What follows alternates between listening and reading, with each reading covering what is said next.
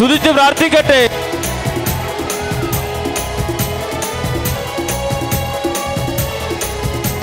ശക്തമായി സ്തുതിക്കട്ടെ. ഹല്ലേലൂയ. കരങ്ങൾ ഉയർത്തിക്കൊണ്ട് സ്തുതിക്കട്ടെ. കർത്താവ് എഴുന്നള്ളിയാൽ കരഞ്ഞു പ്രാർത്ഥിക്കട്ടെ.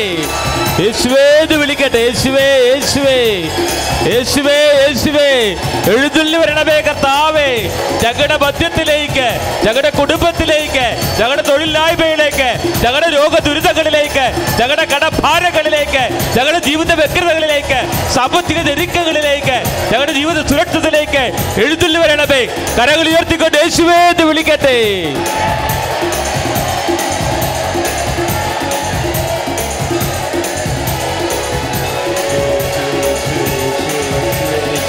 യേശുവേ, യേശുവേ, യേശുവേ,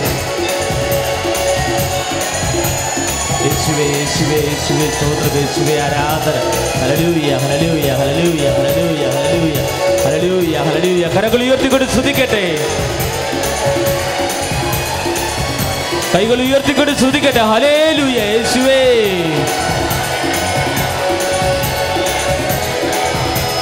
യേശുവേ, യേശുവേ, യേശുവേ, യേശുവേ, യേശുവേ, യേശുവേ, യേശുവേ.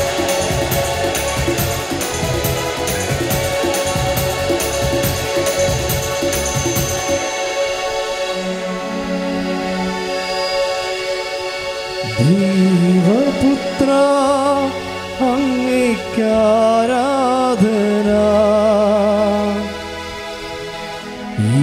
യേശുനാഥ അങ്ങേക്കാരാധന,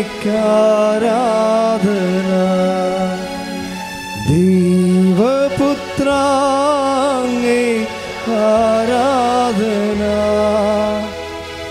യേശുനാഥ അങ്ങേക്കാരാധന. തിരുസന്നിധിയിൽ ഇന്നു വന്നിടുവാൻ കൃപ നൽകിയതാം അങ്ങേക്കാരാധന. ചേർന്ന് പാടാം. തിരുസന്നിധിയിൽ ഇന്നു വന്നിടുവാൻ കൃപ നൽകിയതാം അങ്ങേക്കാരാധന. ഹോസാന, ഹല്ലേലൂയ. എല്ലാവരും ഹോസാന, ഹല്ലേലൂയ,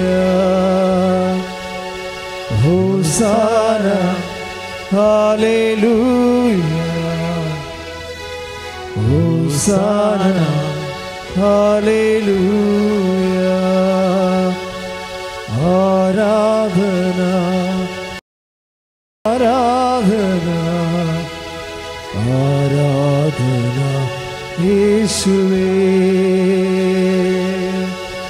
ആരാധന, ആരാധന, ആരാധന യേശുവേ. കരങ്ങൾ ഉയർത്തിക്കൊണ്ട് സ്തുതിക്കട്ടെ. ഹല്ലേലൂയ, ഹല്ലേലൂയ.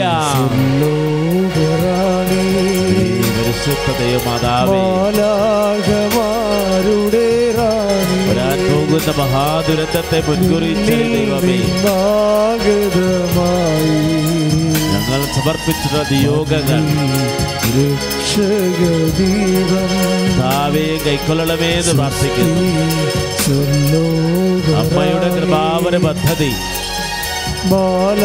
ഞങ്ങളുടെ ജീവിത നിയോഗങ്ങളിലും കൃപാസനത്തിലും അങ്ങ് അഭിഷേകമാവി നടത്തണമെന്ന് പ്രാർത്ഥിക്കുന്നു.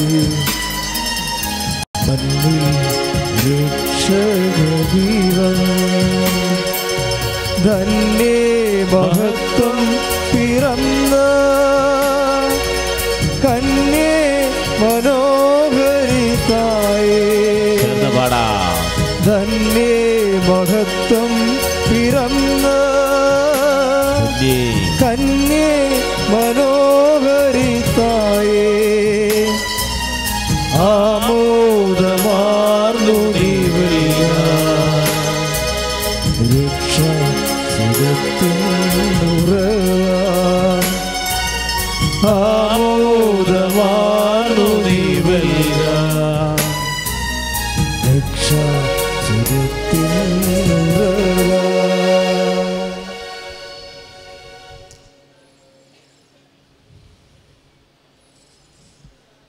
Praise the Lord. Praise the Lord.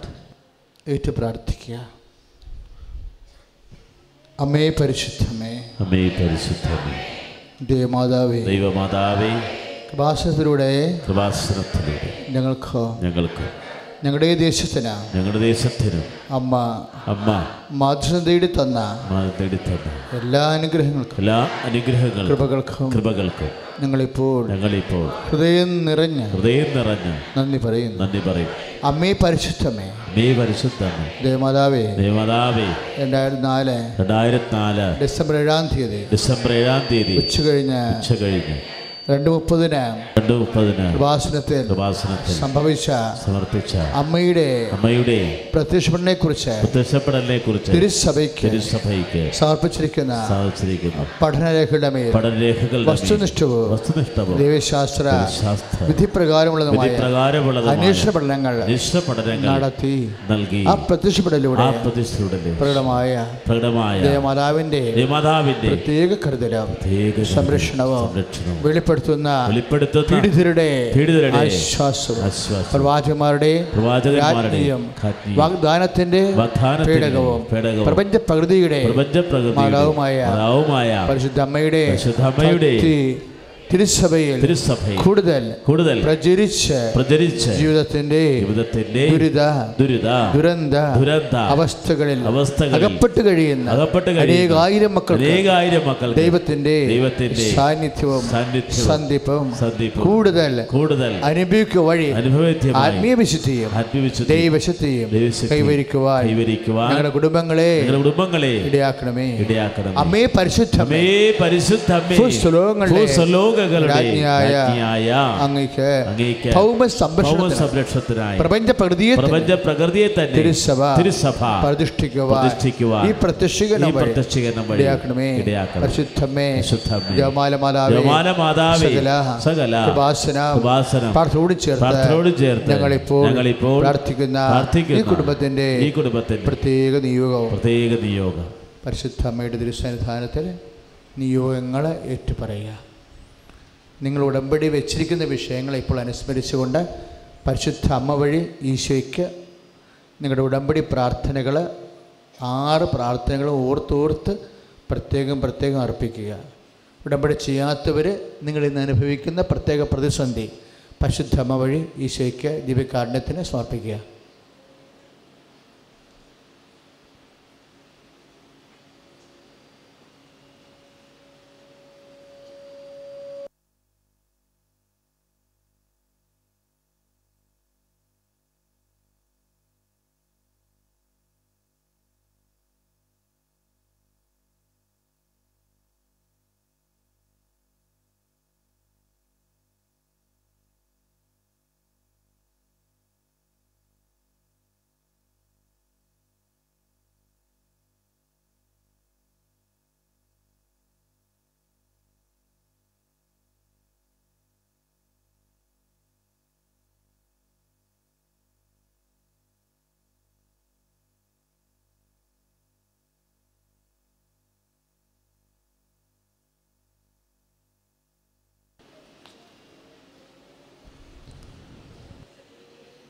അമ്മയുടെ പ്രത്യക്ഷീകരണത്തിന്റെ ഈ അനുഗ്രഹവേളയിൽ ഞങ്ങൾക്ക് സാധിച്ചു തരുവാൻ കഴിയണമേ. സ്തുതിയുടെ ഹല്ലേലൂയ, ഹല്ലേലൂയ, ഹല്ലേലൂയ, ഹല്ലേലൂയ, ഹല്ലേലൂയ, ഹല്ലേലൂയ, ഹല്ലേലൂയ, ഹല്ലേലൂയ. കരങ്ങൾ വീശിക്കൊണ്ട് ആവേ മരിയ, ആമേൻ, ആവേ ആവേ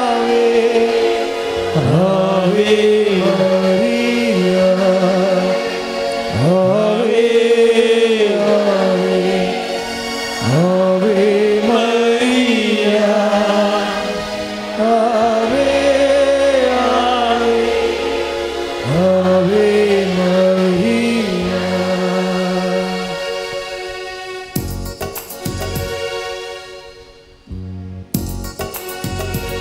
കരങ്ങളടിച്ചുകൊണ്ട്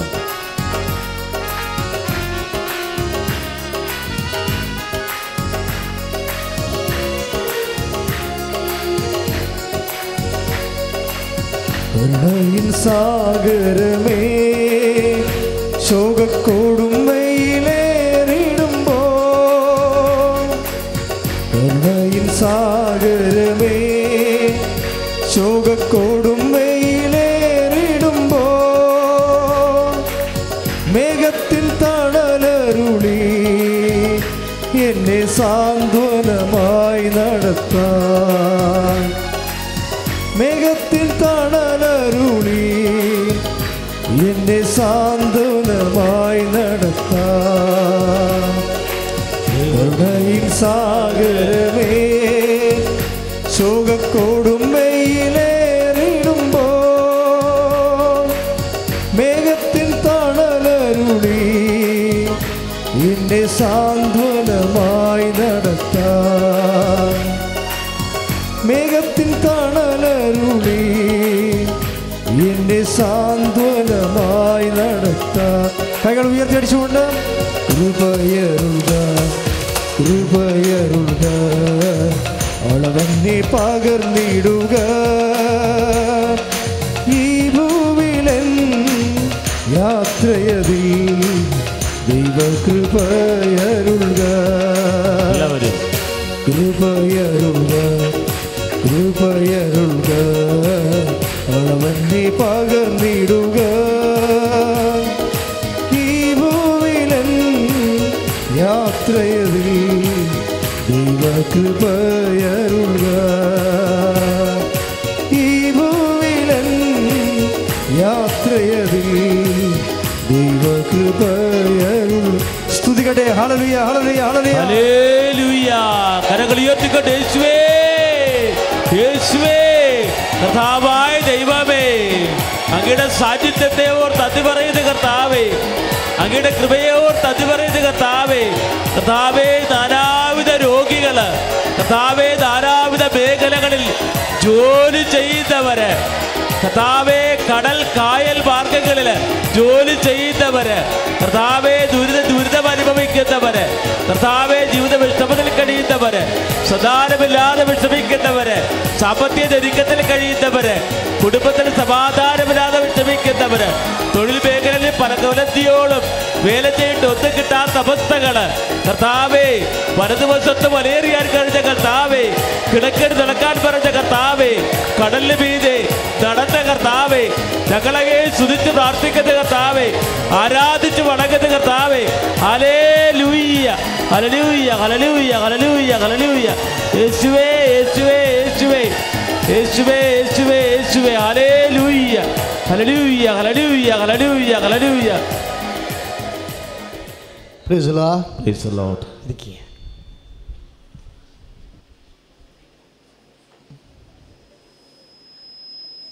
പരിശുദ്ധ പരമദിവ്യകാരുണ്യത്തിന് ആരാധനയും സ്തുതിയും വീഴ്ചയുണ്ടായിരിക്കട്ടെ. പരിശുദ്ധ പരമദിവ്യകാരുണ്യത്തിന് ആരാധനയും സ്തുതിയും വീഴ്ചയുണ്ടായിരിക്കട്ടെ.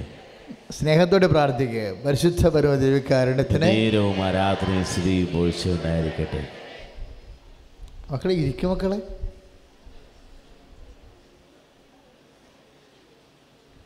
ആദ്യമായിട്ടാണ് കൃപാസനത്തിൽ വെള്ളം നിൽക്കുന്നത്. ഇവിടെ ഇല്ല, വഴികളില്ലേ. അപ്പം ഞാനിങ്ങോട്ട് പോരുമ്പോൾ നീന്തിയാണ് വന്നത്. അപ്പം ചെറിയ ആൾക്കാരൊക്കെ ഇവിടെ ഇത്രയും ആൾക്കാരെ നിറഞ്ഞ് കവിഞ്ഞിരിക്കണ കാരണം നിൽക്കാനും ഇരിക്കാനും സ്ഥലമില്ലാതെ ചിലർ എന്ത് ചെയ്യുമെന്നറിയാതെ പോയി തിരിച്ചു പോവുകയാണ്. അപ്പോൾ എനിക്കിത്തിരി വിഷമം തോന്നി, ആൾക്കാർക്ക് പരിശുദ്ധാത്മാവില്ലാതെ പോകണല്ല എന്ന്. കാര്യം ഇപ്പോൾ ഈ വെള്ളമായിരിക്കും, പക്ഷേ നമ്മൾ ആരാധനയിൽ പങ്കെടുക്കാതെ ഇപ്പോൾ ആദ്യം വന്നത് ഇപ്പോഴാണെന്നറിയത്. ഞാൻ ഇങ്ങോട്ട് വരുന്ന സമയത്ത് കുറച്ച് പേര് തിരിച്ചു പോകണ്ടേ. നമ്മൾ തിരിച്ചു വരുമ്പോൾ നമ്മളെ സഹായിക്കാൻ ആരും ഇല്ലാത്തത് കൊണ്ടാണ് തിരിച്ചു പോകുന്നത്. സഹായിക്കാൻ ആരാണ് ഈശോ ഏൽപ്പിച്ചിരിക്കണത്? ആരെ? പരിശുദ്ധാത്മാവിനെ. പരിശുദ്ധാത്മാവ് ഉണ്ടായിരുന്നെങ്കിൽ പരിശുദ്ധാത്മാവ് പറയും, തീയൊന്നും അല്ലല്ലേ, വെള്ളമല്ലേ, 10 മിനിറ്റ് നിൽക്കേ, കർത്താവിന് ഇത് കണ്ടെങ്കിലും ദയ തോന്നിയ നിൻ്റെ കാര്യത്തിലൊരു തീരുമാനമാകുമല്ല അല്ലേ? സഹായനുണ്ടെങ്കിൽ സഹായൻ ഉടനെ പറയും, അതാണ് ഈശോ പറഞ്ഞത്. എന്താ പറഞ്ഞത്? ഞാൻ പിതാവിനോ അടുത്തേക്ക് പോവുകയും നിത്യം നിങ്ങളോട് ആയിരിക്കാൻ മറ്റൊരാശ്വാസകനെ അയച്ചു തരികയും ചെയ്യും, സഹായകനെ. അപ്പം സഹായം എങ്ങനെ സഹായിക്കുമെന്നാണ് പറഞ്ഞിരിക്കണത്? നിങ്ങളെ പഠിപ്പിക്കുകയും ഞാൻ പഠിപ്പിച്ചതെല്ലാം നിങ്ങളെ അനുസ്മരിപ്പിക്കുകയും ചെയ്യും. അനുസ്മരണ ഒരു ഭയങ്കരമാണ്. അതാണ് സഹായം. ഓരോരോ സമയത്ത് ദൈവം എന്ത് ആഗ്രഹിക്കുന്നുവെന്ന് നമ്മളെ ഓർപ്പിച്ചു തരണം. അതിന് പരിശുദ്ധാത്മാവിന് വേണം. ഇപ്പം മഴയാണ്, വെള്ളമാണ്. ഈ മഴയിലും വെള്ളത്തിൽ നിന്ന ദൈവവേദലെ ദൈവത്തിൽ നിന്നോട് ദയ തോന്നിയ നീ പിന്നെ 5 കൊല്ലം ഒരുമിച്ച് കൃപാസനത്തിൽ വരണ്ട, ചിലപ്പോൾ 5 മിനിറ്റ് വന്നാൽ മതി എന്ന് പറയാൻ ആൾ വേണ്ടേ? ആളില്ല. ആൾപ്പാർപ്പില്ലാത്ത കാരണം ആരും പറയാനില്ല. ഇടയനില്ലാത്ത ആടുകളെപ്പോലെ അവർ ഇടയനില്ലെങ്കിൽ എന്ത് ചെയ്യും? പരിഭ്രാന്തരായി പോവും, അവർ തിരിച്ചു പോവും. ഇടയൻ ആരാണ്? പരിശുദ്ധാത്മാവാണ്. നമ്മളിൽ വസിക്കുന്ന പരിശുദ്ധാത്മാവാണ് നമ്മളെ നയിക്കേണ്ടത്.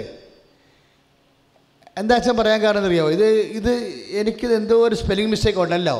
അതില്ല, 4-5 പേരാ പോയത്, എന്തോ ഒരു സ്പെല്ലിംഗ് മിസ്റ്റേക്ക് ഉണ്ടല്ലോ എന്ന് വിചാരിച്ചുകൊണ്ട് ഞാൻ വന്ന് അകത്ത് കയറി ആദ്യം നോക്കിയത് കർത്താവ് എന്താണ് ഈ പറയണമെന്നാണ് ചോദിച്ചത്. കാര്യം പല ആൾക്കാരും നീന്തിയാണ് നിൽക്കുന്നത്, വെള്ളത്തിലാണ് നിൽക്കുന്നത്, വഴിയിലെ. അപ്പോൾ ഈ കർത്താവ് ഈ നിൽക്കണവരെക്കുറിച്ച് എന്ത് പറയണു, പോയവരെക്കുറിച്ച് എന്ത് പറയണു, അതൊക്കെ ഇതിൻ്റെ ശുശ്രൂഷ എന്ന നിലയിൽ കർത്താവിൻ്റെ നിലപാട് നമ്മൾ അറിയണ്ടേ. അപ്പം ഞാൻ ഉടനെ പ്രാർത്ഥിച്ച് അപ്പോൾ അതിനെ വചനം ഓപ്പൺ ചെയ്തു. ഞാൻ അങ്ങനെ തുറന്നു വെച്ചിരിക്കണ കാരണം വചനം ഓപ്പൺ ചെയ്തപ്പോൾ ഈശോ പറഞ്ഞ വചനം ഇതാ. എന്താ പറഞ്ഞത്? ജസ്റ്റ് ഈശോ പ്രവാചകനിൽ വചനം ഓപ്പൺ ചെയ്തപ്പോൾ കിട്ടിയതാണ്. അതുകൊണ്ട് മനുഷ്യൻ്റെ ആഗ്രഹമോ പ്രയത്നമോ അല്ല, പ്രൈസ് ദി ലോർഡ്. എന്താ പിന്നെ? ദൈവത്തിൻ്റെ ദയയാണ് എല്ലാത്തിൻ്റെയും അടിസ്ഥാനം, പ്രൈസ് ദി ലോർഡ്. ഒന്ന് പറഞ്ഞ്, അതുകൊണ്ട് മനുഷ്യൻ്റെ ആഗ്രഹമോ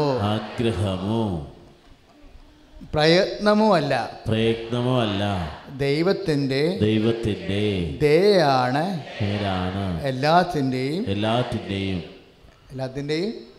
അടിസ്ഥാനം, അടിത്തറ.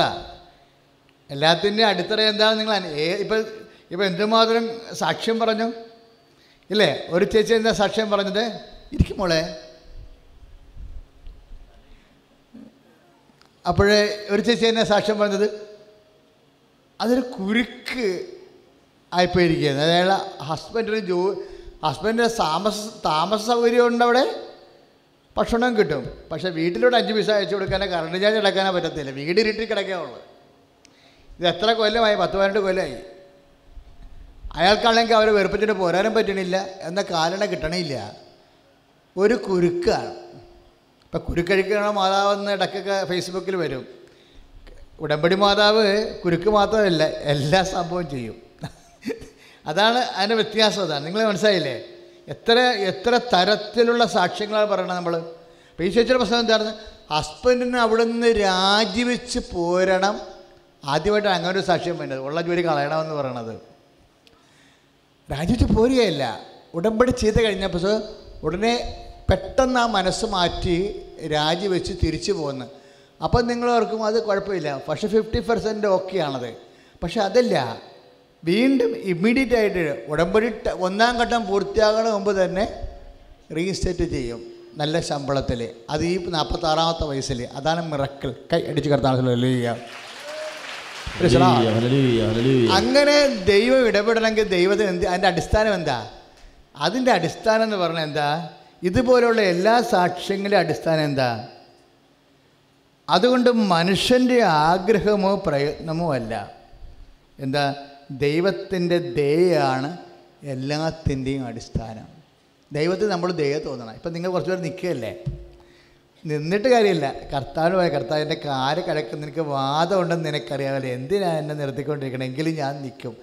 ഈ നിപ്പ് കണ്ടെങ്കിൽ നിനക്ക് എന്നോട് ദയ തോന്നണമേ എന്ന്. മനസ്സിലായല്ലേ? അതായത് ഇപ്പം രോഗമുള്ളവർ, ശ്വാസം മുട്ടലുള്ളവർ, അല്ലെങ്കിൽ മറ്റേതും തരത്തിലുള്ള വേദന ഉള്ളവർ. അപ്പോൾ വേദന ഉള്ളപ്പോൾ നിങ്ങളെ വേദനയും പിടിച്ച് ഇതെപ്പം തീരും എന്ന് പറഞ്ഞാണ് ഇരിക്കണത്. അത് പിശാചിരിക്കണവരിയ്ക്കുന്നത്. പല പാർട്ടി അതാണ് അങ്ങനെ ഇരിക്കണത്. പിശാചിരിക്കണവരിയ്ക്കണേ, ഇതെപ്പം തീരും. ഇതെന്ത് പരിപാടിയാണിത്? കർത്താവിൻ്റെ ഈശോ ജീവനോടെ സാന്നിധ്യത്തോടുകൂടി കർത്താവ് സംസാരിച്ചുകൊണ്ടിരിക്കുമ്പോൾ ഒരെണ്ണന്മാർ വാച്ച് നോക്കിയത് എപ്പം തീരും ഇതൊക്കെ മനുഷ്യനായിരിക്കത്തില്ല, പിശാചായിരിക്കും. എന്താ കാര്യം? ഇത് തീരലെന്നാണ് ദൈവത്തെ സത്യമായിട്ട് അറിയാമെങ്കിൽ നമ്മളിത് തീരല്ലേ എന്നായിരിക്കും പ്രാർത്ഥിക്കണത്. ഇതെപ്പം തീരുമെന്ന് പ്രാർത്ഥിക്കണവരൻ അവനിവിടെ നിൽക്കാൻ ഈ മണ്ണി ചവിട്ടർഹതയില്ല.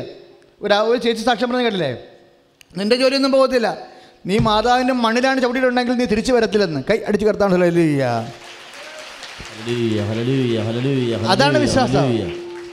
അതാണ് വിശ്വാസം.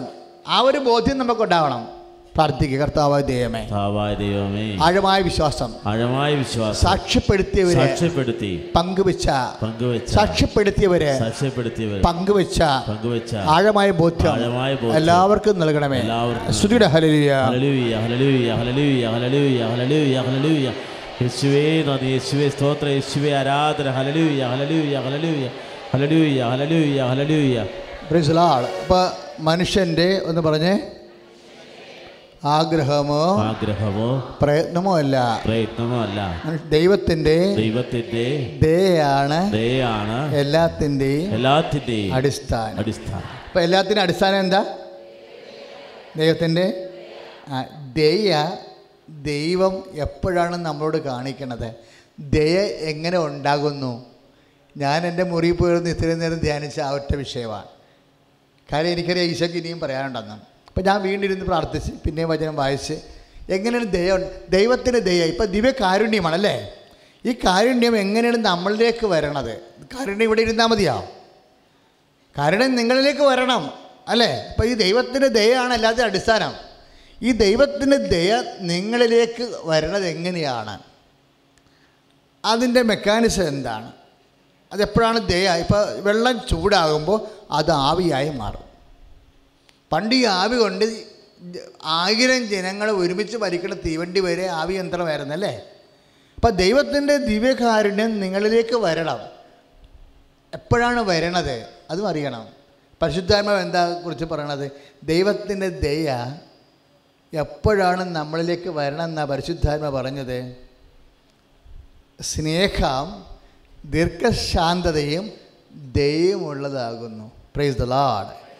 എന്ന് പറഞ്ഞേ, സ്നേഹം, ദൈവത്തിൻ്റെ സ്നേഹം ദീർഘശാന്തതയും ദയയുമുള്ളതാകുന്നു. Praise the Lord.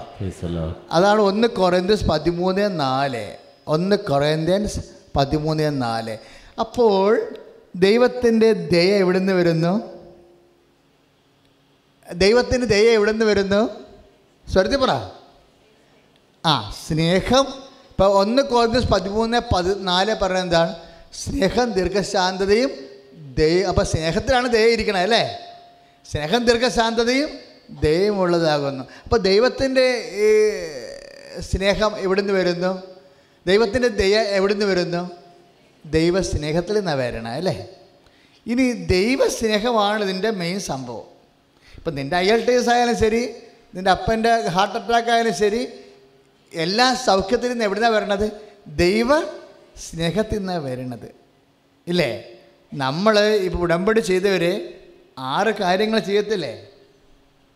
വചനം 3 മണിക്കൂർ 5 മിനിറ്റ് വചനം വായിക്കുക, അങ്ങനെ 10 തവണ ഒരു ദിവസം, അല്ലെങ്കിൽ അരമണിക്കൂർ വചനം വായിക്കുക. അത് ദൈവസ്നേഹത്തോടെ വായിക്കണം. അയ്യോ ഈ ഉടമ്പടി എടുത്തോളൂ, ഇനിയിപ്പോൾ അതാണ് വായിച്ച കല്ലും. ഇങ്ങനെ വായിച്ച പണി കിട്ടും. ഇങ്ങനെ വായിച്ച പണി. അത് ഈ 5 ഉടമ്പടി എടുത്തവർ അരമണിക്കൂർ വചനം വായിക്കണം എന്ന് പറഞ്ഞത് എങ്ങനെ വായിക്കണം? ദൈവത്തിന് നമ്മളോട് ദയ തോന്നണം. അതായത് ദയ തോന്നണവർ സങ്കീർത്തനം പറയുവേ. ശ്രുതികട ഹല്ലേലൂയ.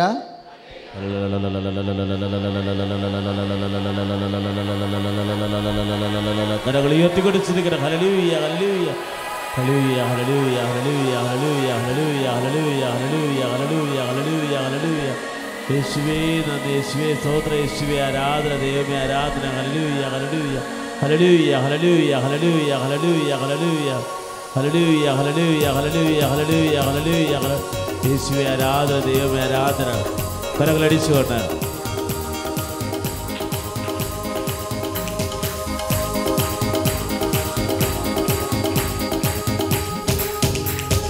താതന്റെ വാഗ്ദാനമേ പരിശുദ്ധ റൂഹായേ, താതന്റെ വാഗ്ദാനമേ പരിശുദ്ധ റൂഹായേ, ഉന്നത ശക്തിയെ നിത്യസഹായക ഞങ്ങളിൽ നിറയണമേ, ഉന്നത ശക്തിയെ നിത്യസഹായക ഞങ്ങളിൽ നിറയണമേ. താതന്റെ വാഗ്ദാനമേ പരിശുദ്ധ റൂഹായേ, താതന്റെ വാഗ്ദാനമേ പരിശുദ്ധ റൂഹായേ, ഉന്നത ശക്തിയെ നിത്യസഹായക ഞങ്ങളിൽ നിറയണമേ, ഉന്നത ശക്തിയെ നിത്യസഹായക ഞങ്ങളിൽ നിറയണം. സ്തുതിക്കട്ടെ. ഹല്ലേലൂയ ഹല്ലേലൂയ ഹല്ലേലൂയ. കരങ്ങൾ ഉയർത്തിക്കൊണ്ട് സ്തുതിക്കട്ടെ. ഹല്ലേലൂയ. കർത്താവായ ദൈവമേ, അവിടുത്തെ സാന്നിധ്യം ഞങ്ങളുടെ മേൽ ഒഴുക്കണമേ എന്ന് പ്രാർത്ഥിക്കുന്നു. ദീർഘക്ഷമയുള്ള ദൈവയുടെ പുണ്യതയിലേക്ക് ഞങ്ങൾ നയിക്കണമേ എന്ന് പ്രാർത്ഥിക്കുന്നു. ഹല്ലേലൂയ ഹല്ലേലൂയ ഹല്ലേലൂയ ഹല്ലേലൂയ. യേശുവേ യേശുവേ ഇപ്പൊ യേശു നാവിട് തന്ന വചനം സങ്കീർത്തന വചനങ്ങളാണ്. അതിൻ്റെ ലെറ്റർ നമ്പർ ഞാൻ നോക്കിയിട്ട് കാണുന്നില്ല. ഇതാണ് അത് ദയെക്കുറിച്ച് പറയുന്ന വചനമാണ്. അതായത് അങ്ങയുടെ ദാസിയുടെ മേൽ കരുണ തോന്നുവോളോ ദൈവമായ കർത്താവേ എൻ്റെ കണ്ണുകൾ നിന്നിലേക്ക് തിരിഞ്ഞിരിക്കുമെന്ന്. Praise the Lord. ദയയോട് ബന്ധപ്പെട്ട് കർത്താവിൻ്റെ വചനം വെളിപ്പെടുത്തുന്നതാണ് ദയ. അതായത് നമ്മൾ ഈ കാര്യത്തിൽ സ്ഥിരതയുണ്ടാകുമെന്നാണ്. ദൈവത്തിൻ്റെ ദയ നമ്മൾ കിട്ടണമെങ്കിൽ എന്ത് വേണം? സ്ഥിരത വേണം. ഇപ്പം ചില ആൾക്കാരെ ഉടമ്പടി മുടക്കണില്ലേ? ഇല്ലേ? ഉടമ്പടി മുടക്കാൻ പാടില്ല. ശരിക്കും നമ്മൾ ദൈവത്തോട് ചെയ്യുന്ന ഉടമ്പടിയല്ലേ, പരിശുദ്ധ അമ്മ വഴി. അപ്പം അതിനെക്കുറിച്ച് ഞാൻ ഒത്തിരി വിശദീകരിച്ച് പറയണില്ല, ശ്രദ്ധിക്കണം. ഇനിയിപ്പോൾ ഞങ്ങൾ വളരെ സ്ട്രിക്റ്റാകാൻ പോവുകയാണ് മുമ്പത്തേക്കാളും. കാര്യം ഈ വെറുതെ ഈ വിഷം കെട്ടുകാർ ഉടമ്പടി എടുക്കുന്നുണ്ട്. കാര്യം ഉടമ്പടി എടുത്താൽ കൃത്യമായിട്ട് അത് ദൈവത്തോടാണ്, അതല്ലെങ്കിൽ അത് വിളിക്കാൻ തേക്കണ പാണ്ടാവും, പൊറുക്കാൻ കഴിക്കണം, മരിക്കാനാവും. അതായത് ഒരു മാസം ഒരു ഉടമ്പടി ധ്യാനം കൂടണം നമ്മൾ. ആ ഒരു മാസത്തെ പ്രേക്ഷിത പ്രവർത്തനം ഈശോനെ അറിയാത്തവരെ അറിയിക്കണം, അറിഞ്ഞവർ ആഴപ്പെടണം. അതിന് കൃപാസനം പത്രം മേടിച്ച് പ്രാർത്ഥനാപൂർവം ആത്മാവിൻ്റെ വീണ്ടെടുപ്പിന് വേണ്ടി പ്രേക്ഷിത പ്രവർത്തനം നടത്തണം. അതുപോലെ തന്നെ കാരുണ്യ പ്രവൃത്തി, ഒരു കാരുണ്യ പ്രവൃത്തി ഒരു മാസം ചെയ്യണം. ഇതെന്തിനാണ് അടിസ്ഥാനപ്പെടുത്തിയിരിക്കുന്നത്? ഈ ഉടമ്പടിയിൽ കാനായിൽ കാലിഭരണികളിലെല്ലാം വെള്ളം നിറച്ചുകൊണ്ട് അമ്മയുടെ മധ്യസ്ഥതയിലാണ് അടയാളം കാണിക്കുന്നത്. പക്ഷെ അമ്മ ഒരു കാര്യം പറയും, എന്താണ്? അവൻ പറയണത് പോലെ ചെയ്യാൻ. അവൻ പറയണത് 6 കാര്യങ്ങളാണ്. സമ്പൂർണ്ണ ബൈബിളിൽ അവൻ പറഞ്ഞിട്ടുള്ള കാര്യങ്ങളാണ്. നിങ്ങൾ ലോകം മുഴുവൻ പോകുക, എല്ലാ സൃഷ്ടികളോടും സുവിശേഷം പ്രസംഗിക്കുക എന്നുള്ളത്. അതാണ് നമ്മൾ ചെയ്യണത്. നമുക്ക് പ്രസംഗിക്കാൻ അറിയാൻ പാടാത്തതുകൊണ്ട് നമ്മൾ കർത്താവ് പ്രസംഗിച്ചത് കൊടുക്കും. ഈ വചന ശുശ്രൂഷയിലൂടെ എല്ലാം കർത്താവ് പറയുന്ന വചനങ്ങളില്ലേ, അത് നമ്മൾ ടൈപ്പ് ചെയ്തെടുത്തിട്ടാണ്, യൂട്യൂബിൽ നിന്ന് എടുത്തിട്ടാണ് പത്രാധിപക്കുറിപ്പായിട്ട് തരണത്. ഈ ഓൺലൈനിൽ ഈശോ ഇരിക്കുമ്പോൾ അമ്മയുടെ ഈശോയുടെ മധ്യത്തിൽ നിന്ന് ജനങ്ങളെ അഭിസംബോധന ചെയ്യുമ്പോൾ ദൈവം കാണിച്ചു തരുന്ന വചനങ്ങളുണ്ട്. അതാണ് പത്രത്തിൽ വരേണ്ടത്. അതാണ് അവൻ പറഞ്ഞത്. അവൻ പറഞ്ഞ് നമ്മൾ കൊടുക്കുകയാണ്. ആത്മാക്കളുടെ പരിപോഷണത്തിനും പ്രതിസന്ധികളും ജനം രക്ഷപ്പെട്ടുകൊണ്ട് ഈ കാലഘട്ടത്തിൽ ദൈവത്തെ തിരിച്ചറിഞ്ഞ് വിശ്വാസം വർദ്ധിച്ചാൽ മാത്രം പോരാ, എന്ത് ചെയ്യണം? സ്നേഹം വർദ്ധിക്കണം. കാര്യം എന്താ? സ്നേഹത്തിൽ നിന്നാണ് ദയ ഉണ്ടാകുന്നത്. അപ്പം നിങ്ങൾ ഈ കാരുണ്യ പ്രവൃത്തി ചെയ്യുമ്പോഴും നിങ്ങൾ എന്താ പറയണം? കർത്താവേ, ഞാൻ രോഗിയായിരുന്നു, നീ എന്നെ സന്ദർശിച്ചു. ഞാൻ കാരഗ്രഹവാസിച്ച് നീ എന്നെ സന്ദർശിച്ചു. ഞാൻ നഗ്നനായിരുന്നു, നീ എന്നെ ഉടുപ്പിച്ചു. എനിക്ക് വിശന്നിക്ക് ഭക്ഷണം തന്നു എന്നൊക്കെ പറഞ്ഞപ്പോൾ എളിയവരിൽ ഒരുവർ ചെയ്തു കൊടുത്തപ്പോൾ എനിക്ക് തന്നെയാണ് ചെയ്തു തന്നതെന്ന് ഈശോ പറഞ്ഞില്ലേ? അതാണ് കാരുണ്യ പ്രവൃത്തി. അതാണ് അവൻ പറഞ്ഞത്. അവൻ പറഞ്ഞതുപോലെ ചെയ്യുന്നതിൻ്റെ ഒരു സംഭവം കാരുണ്യപ്രവൃത്തി, ഒരു കാര്യം പ്രേക്ഷിത പ്രവർത്തനവും, ഒരു കാര്യം വചന വായനയും, ഒരു കാര്യം വചനധ്യാനവുമാണ്. അങ്ങനെ 6 കാര്യങ്ങളാണ് അവൻ പറഞ്ഞത്. അവൻ പറഞ്ഞത് നിഷ്ഠയോടെ നമ്മൾ ചെയ്യണം. പിന്നെ നമുക്ക് പിന്നെ ടെൻഷൻ്റെ അടിക്കേണ്ട കാര്യമില്ല. ഇപ്പം ചില ആൾക്കാരൊക്കെ ഉടമ്പടി മുടക്കി കാട്ടിക്കൂട്ടിയൊക്കെ ഇട്ട് എങ്ങനെയെങ്കിലും 200 എടുത്ത് അച്ഛനെ കണ്ടാൽ മതി നമ്മൾ നടക്കുകയാണ്. ആ 200 എടുത്ത് അച്ഛനെ കാണുന്ന പരിപാടിയൊന്നും ഉടമ്പടിയിലില്ല. അമ്മയെ കാണുന്ന പരിപാടി മാത്രമേ ഉള്ളൂ. അതെപ്പോഴും നമ്മൾ ശ്രദ്ധിച്ച് വേണം ചെയ്യാൻ കാര്യങ്ങൾ. അങ്ങനെ പിന്നെ എന്താ, രാജ്യം വിട്ട് പോകുന്ന ആൾക്കാർക്കാണ് അത് പറഞ്ഞിരിക്കുന്നത്. രാജ്യം വിട്ട് പോകണില്ലേ, അവർക്ക് പ്രാർത്ഥന കൂടാൻ പറ്റാത്തത് കൊണ്ടാണ് അങ്ങനെ ഒരു ഓപ്ഷൻ കൊടുത്തിരിക്കുന്നത്. ഇപ്പോൾ എന്നാ പറ്റിയിരിക്കണമെന്ന് അറിയാമോ? കാശുള്ളവരൊക്കെ 210 410 എടുത്ത് വെളുപ്പിനെ ചുട്ടുപിടിച്ച് വരികയാണ്. അത് എന്തുമാത്രം ശരിയാവുമെന്ന് അറിയത്തില്ല. കാര്യം ഇതൊരു കച്ചവട കേന്ദ്രമൊന്നുമല്ല, ഇത് സുവിശേഷം അറിയിക്കണ കേന്ദ്രമാണ്. നിങ്ങൾ കൃത്യമായിട്ട് ജീവിത വിശുദ്ധീകരണം നടത്തണം. ജീവിത വിശുദ്ധീകരണത്തിലൂടെയാണ് ജീവിത ശക്തീകരണം. അതാണ് അമ്മ പറഞ്ഞത്, അനുഗ്രഹം പ്രാപിക്കാൻ അവൻ പറഞ്ഞതുപോലെ ചെയ്യാൻ. അതാണ് നമ്മൾ അത് നിഷ്ഠയോടെ വൃത്തിയായിട്ട് ഭംഗിയായി ചെയ്യണം. അപ്പോൾ ദൈവത്തിന് എന്തു ചെയ്യും? കാരുണ്യപ്രവർത്തികൾ, അതുപോലെ തന്നെ പ്രേക്ഷിത പ്രവർത്തനം, അതുപോലെ ഉപവാസം, വചന വായന, വചനധ്യാനം ഒക്കെ എല്ലാം കാണുമ്പോഴേ നമ്മൾ വേദസാക്ഷിയായി മാറുകയാണ്. ഉടമ്പടി ഒന്നാം ഘട്ടം എന്നുള്ള 3 മാസമാണ്. ഉടമ്പടി 1 വർഷമാണ്. 4 കോളം കണ്ടില്ലേ? ഉടമ്പടി 3 മാസം എന്ന് പറയുമ്പോൾ ഒരു ഘട്ടമാണ്. എലിസബത്തിൻ്റെ വീട്ടിൽ പരിശുദ്ധ അമ്മ ഉടമ്പടിയായിട്ടിരുന്നത് 3 മാസമാണ്. വാഗ്ദാന പേടകം ഹൊറേബിൻ്റെ വീട്ടിലിരുന്നത് 3 മാസമാണ്. അതാണ് 3 മാസം എന്ന് പറയണം. അല്ല ജോസഫ് അച്ഛൻ പറഞ്ഞ് 3 പ്രാർത്ഥന കൂടാൻ പറഞ്ഞതെന്നല്ല. ഉടമ്പടി പ്രകാരമാണ് നമ്മൾ 3 പ്രാർത്ഥന കൂടുന്നത്. ഉടമ്പടിയുടെ സ്വഭാവം അതാണ്. 3 മാസമാണ്. 3 മാസം കഴിയുമ്പോൾ ഒരു ഘട്ടമാകും. അപ്പോൾ ബാക്കിയുള്ള സാക്ഷ്യം പറഞ്ഞിട്ട് അടുത്തത് നമ്മൾ ഉടമ്പടി പുതുക്കും. അതാണ് 2ാം ഘട്ടം. അങ്ങനെ 4 ഘട്ടങ്ങളുണ്ട്. ഈ 6 കാര്യങ്ങൾ 4 ഘട്ടം കൊണ്ട് നടന്നാൽ മതി. അപ്പോൾ ഇതിനുള്ളിൽ 4 വർഷപ്പോൾ 6 കാര്യത്തിൽ 12 നടന്നു വരും. മാന്യം മര്യാദയ്ക്ക് ഉടമ്പടി ചെയ്യുന്നവർക്ക് 12 കാര്യം നടന്നു. കാര്യം 2 കാര്യം നടന്നു കഴിഞ്ഞാൽ ഉടനെ സാക്ഷ്യം പറഞ്ഞിട്ട് അടുത്ത 2 കാര്യം കൂടി കയറ്റി വെച്ചിട്ട് ഉടമ്പടി പുതുക്കും. അങ്ങനെയുള്ള കാര്യങ്ങൾ ചെയ്തുകൊണ്ട് പോകണം. ശ്രുതിക്കട്ടെ ഹല്ലേലൂയ, ശ്രുതിക്കട്ടെ ഹല്ലേലൂയ, ഹല്ലേലൂയ. യേശുവേ സ്തോത്രം, യേശുവേ നന്ദി. കർത്താവേ അവൻ പറഞ്ഞതുപോലെ പ്രവർത്തിക്കാൻ, ജീവിക്കാൻ, കർത്താവേ സുവിശേഷത്തിന്റെ സാക്ഷികളാകാൻ പരിശുദ്ധനേ മാതാവേ ഞങ്ങൾക്ക് ശക്തി പകരണമേ. ഹല്ലേലൂയ, ഹല്ലേലൂയ, ഹല്ലേലൂയ. അപ്പം പഴയ നിയമത്തിലെ വാഗ്ദാന പേടകം ദാവീദ് രാജാവിന്റെ കൊട്ടാരത്തിൽ വരുന്ന മുമ്പ് ഒബേദ് ഹെറോദിൻ്റെ വീട്ടിലിരുന്നു. ഒബേദ് ഹെറോദിൻ്റെ വീട്ടിൽ വാഗ്ദാന പേടകം ഇരുന്നപ്പോൾ അവൻ്റെ വീടിനെ അനുഗ്രഹിച്ചു, അവൻ്റെ ഭൗതിക സാഹചര്യം അനുഗ്രഹിച്ചു ദൈവം. അതിൻ്റെ ഓർമ്മയ്ക്കായിട്ടാണ് വീണ്ടും 3 മാസം പുതിയ നിയമത്തിലെ വാഗ്ദാന പേടകം പരിശുദ്ധ അമ്മ എലിസബത്തിൻ്റെ വീട്ടിൽ 3 മാസം ഇരിക്കുന്നത്. എലിസബത്ത് പരിശുദ്ധാത്മാവിൽ നിറഞ്ഞു. അതുപോലെ ഭൗതികവും ആത്മീയവുമായ അനുഗ്രഹത്തിൻ്റെതാണ് 1ാം ഘട്ടം. വളരെ കാൽക്കുലേറ്റ് ചെയ്തിട്ട് ദൈവം നമുക്ക് തന്നിരിക്കുന്ന അവസാനത്തെ ഒരു പിടിവള്ളിയാണ്. അത് നിങ്ങൾ വിശ്വസ്തയോടെയാണ് ചെയ്യേണ്ടത്. വിശ്വസ്തയോടെ പ്രാർത്ഥിക്കുക. കർത്താവ് ദൈവമേ, അങ്ങയോട് ചെയ്ത ഉടമ്പടി വിശ്വസ്തയോടെ നിറവേറ്റുവാൻ എന്നെ സഹായിക്കണമേ. ചില ആൾക്കാർ പറയും 3 മാസം ഞങ്ങൾ കൂടി അച്ഛനെയും കണ്ട്, അപ്പോൾ പിന്നെ ഉടമ്പടി തീരുകയല്ല. ഉടമ്പടി തീരത്തില്ല. ചിലർ അച്ഛനെ കാണാൻ വേണ്ടി മാത്രം ഒരു തരികിട പരിപാടിയായിട്ട്, ഒരു പെട്ടെന്നുള്ള ഒരു പോംവഴിയായിട്ട് ഇതെടുക്കുന്നുണ്ട്. ഇതൊന്നും അച്ഛനോട് ബന്ധപ്പെട്ടാൽ തെറ്റുണ്ടെങ്കിൽ തെറ്റി നിങ്ങൾ തിരുത്തണം. ഇതോടെ ഒരു ബന്ധമില്ലാത്ത കാര്യങ്ങൾ ചെയ്ത് കൂട്ടുകൂടുന്നത്. അപ്പോൾ ഇനിമുള്ള കാര്യങ്ങൾ ഈ 1 വർഷം ഉടമ്പടി ചെയ്യാൻ പറ്റുമോ എന്ന് നോക്കിയിട്ട് 1ാം ഘട്ടം വിജയകരമായി പൂർത്തിയാക്കാൻ പറ്റുമോ എന്ന് നോക്കിയിട്ട് അങ്ങനെയുള്ളവരെ കൊണ്ട് മാത്രമേ ഉടമ്പടി ചെയ്തിട്ടുള്ളത്. കാര്യം ബുദ്ധിബോധം ഇല്ലാത്തവന് ഇതിനെക്കുറിച്ച് കാര്യങ്ങൾ അറിയാൻ പാടില്ലാത്തവർ ചുമ്മാ ചാടി വന്ന് ഉടമ്പടി ചെയ്തുകൊണ്ട് പോകുന്നുണ്ട്. അപ്പം അതിൻ്റെ ഗുണം അത് കൊടുക്കാൻ തക്കണ പാണ്ടാവും. നിങ്ങൾ എടുത്തിരിക്കുന്ന ഉടമ്പടി നമ്മളെ വിശ്വസ്തത കാണിച്ചാൽ പിന്നെ നമ്മുടെ വിഷയം തീർന്നു. ജപ്തി നടപടിയാണെങ്കിൽ വരട്ടെ, ജപ്തി നടപടി സംഭവിക്കട്ടെ. എന്താ കാര്യം? എൻ്റെ അമ്മനെ ഞാൻ ഏൽപ്പിച്ചിട്ടുണ്ട്. എൻ്റെ കുഞ്ഞുങ്ങളെ പൊറപ്പിക്കേണ്ട കാര്യം, പുതിയ സ്ഥലം മേടിച്ച് തരേണ്ട കാര്യം അമ്മയുടെ കയ്യിലായിരിക്കണത്.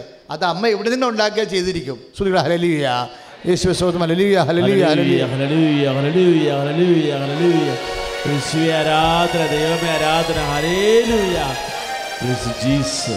ശ്രുതികളെ ഹല്ലേലൂയ, ഹല്ലേലൂയ, ഹല്ലേലൂയ. ആമേൻ, ആമേൻ, ആമേൻ. സ്തോത്രം കർത്താവേ, ഹല്ലേലൂയ. കരങ്ങളടിച്ചുകൊണ്ട് പാടാം. കൃപയാലേ കൃപയാലേ കൃപയാലനുദിനവും ചേർന്ന് പാടാം. കൃപയാലേ കൃപയാലേ കൃപയാലനുദിനവും ബലഹീനതയിൽ ബലമേകി ബലവാനായോ നടത്തിടുന്നു. ബലഹീനതയിൽ ബലമേകി ബലവാനായോ നടത്തിടുന്നു. കൃപയാലേ കൃപയാലേ കൃപയാലനുദിനവും കൃപയാലേ കൃപയാലേ കൃപയാലനുദിനവും. യേശുവേ സ്തോത്രം. അപ്പോൾ നീ കർത്താവിൻ്റെ ഉടമ്പടി കൃത്യമായിട്ട് പാലിച്ചു പോകുമ്പോഴേ, ഇപ്പം നമ്മൾ 1 കൊറിന്ത്യർ 13:4 എന്നാ കണ്ടത്? സ്നേഹം ദീർഘശാന്തതയും ദയയുമുള്ളതാകുന്നു. അപ്പോൾ ഇവിടുന്ന് എന്ത് ദയ വരണത് എങ്ങനെയാണ്? സ്നേഹത്തിൽ നിന്നാണ്. കർത്താവിന് നിന്നോട് സ്നേഹം തോന്നിയാൽ ദയ വരും. കർത്താവ് നിന്നോട് സ്നേഹം തോന്നണം, അപ്പോൾ ആഗ്രഹിച്ചെല്ലാം നടക്കും. കർത്താവിന് നിന്നോട് സ്നേഹം തോന്നണം, അപ്പോൾ എന്ത് പറ്റും? ആഗ്രഹിക്കണത് ഒക്കെ നടക്കും. ഒരു ചേച്ചിയോട് ഈശോ പറഞ്ഞില്ലേ, മകളെ നിൻ്റെ ആഗ്രഹം പോലെ നടക്കട്ടെ എന്ന്, നീ എഴുതിയിട്ടിരിക്കണ പോലെ നടക്കട്ടെ എന്ന്. മകളെ നിൻ്റെ ആഗ്രഹം പോലെ നടക്കട്ടെ. ഒരു ചേച്ചിയോട് ഈശോ പറഞ്ഞത്. ഏത് ചേച്ചിയോടാണ് പറഞ്ഞത്? കാനങ്കാരിയോട് പറഞ്ഞതാണ്. കാനങ്കാരിയോട്. മത്തായിയുടെ സുവിശേഷം 15:28. മത്തായി 15:28. കാനങ്കാരുടെ ഈശോ എന്താ പറഞ്ഞത്? മകളെ നിൻ്റെ ആഗ്രഹം പോലെ. അപ്പം നമ്മുടെ ആഗ്രഹം എന്തായാലും ദൈവം മാനിക്കുമെന്ന് വന്നില്ലേ?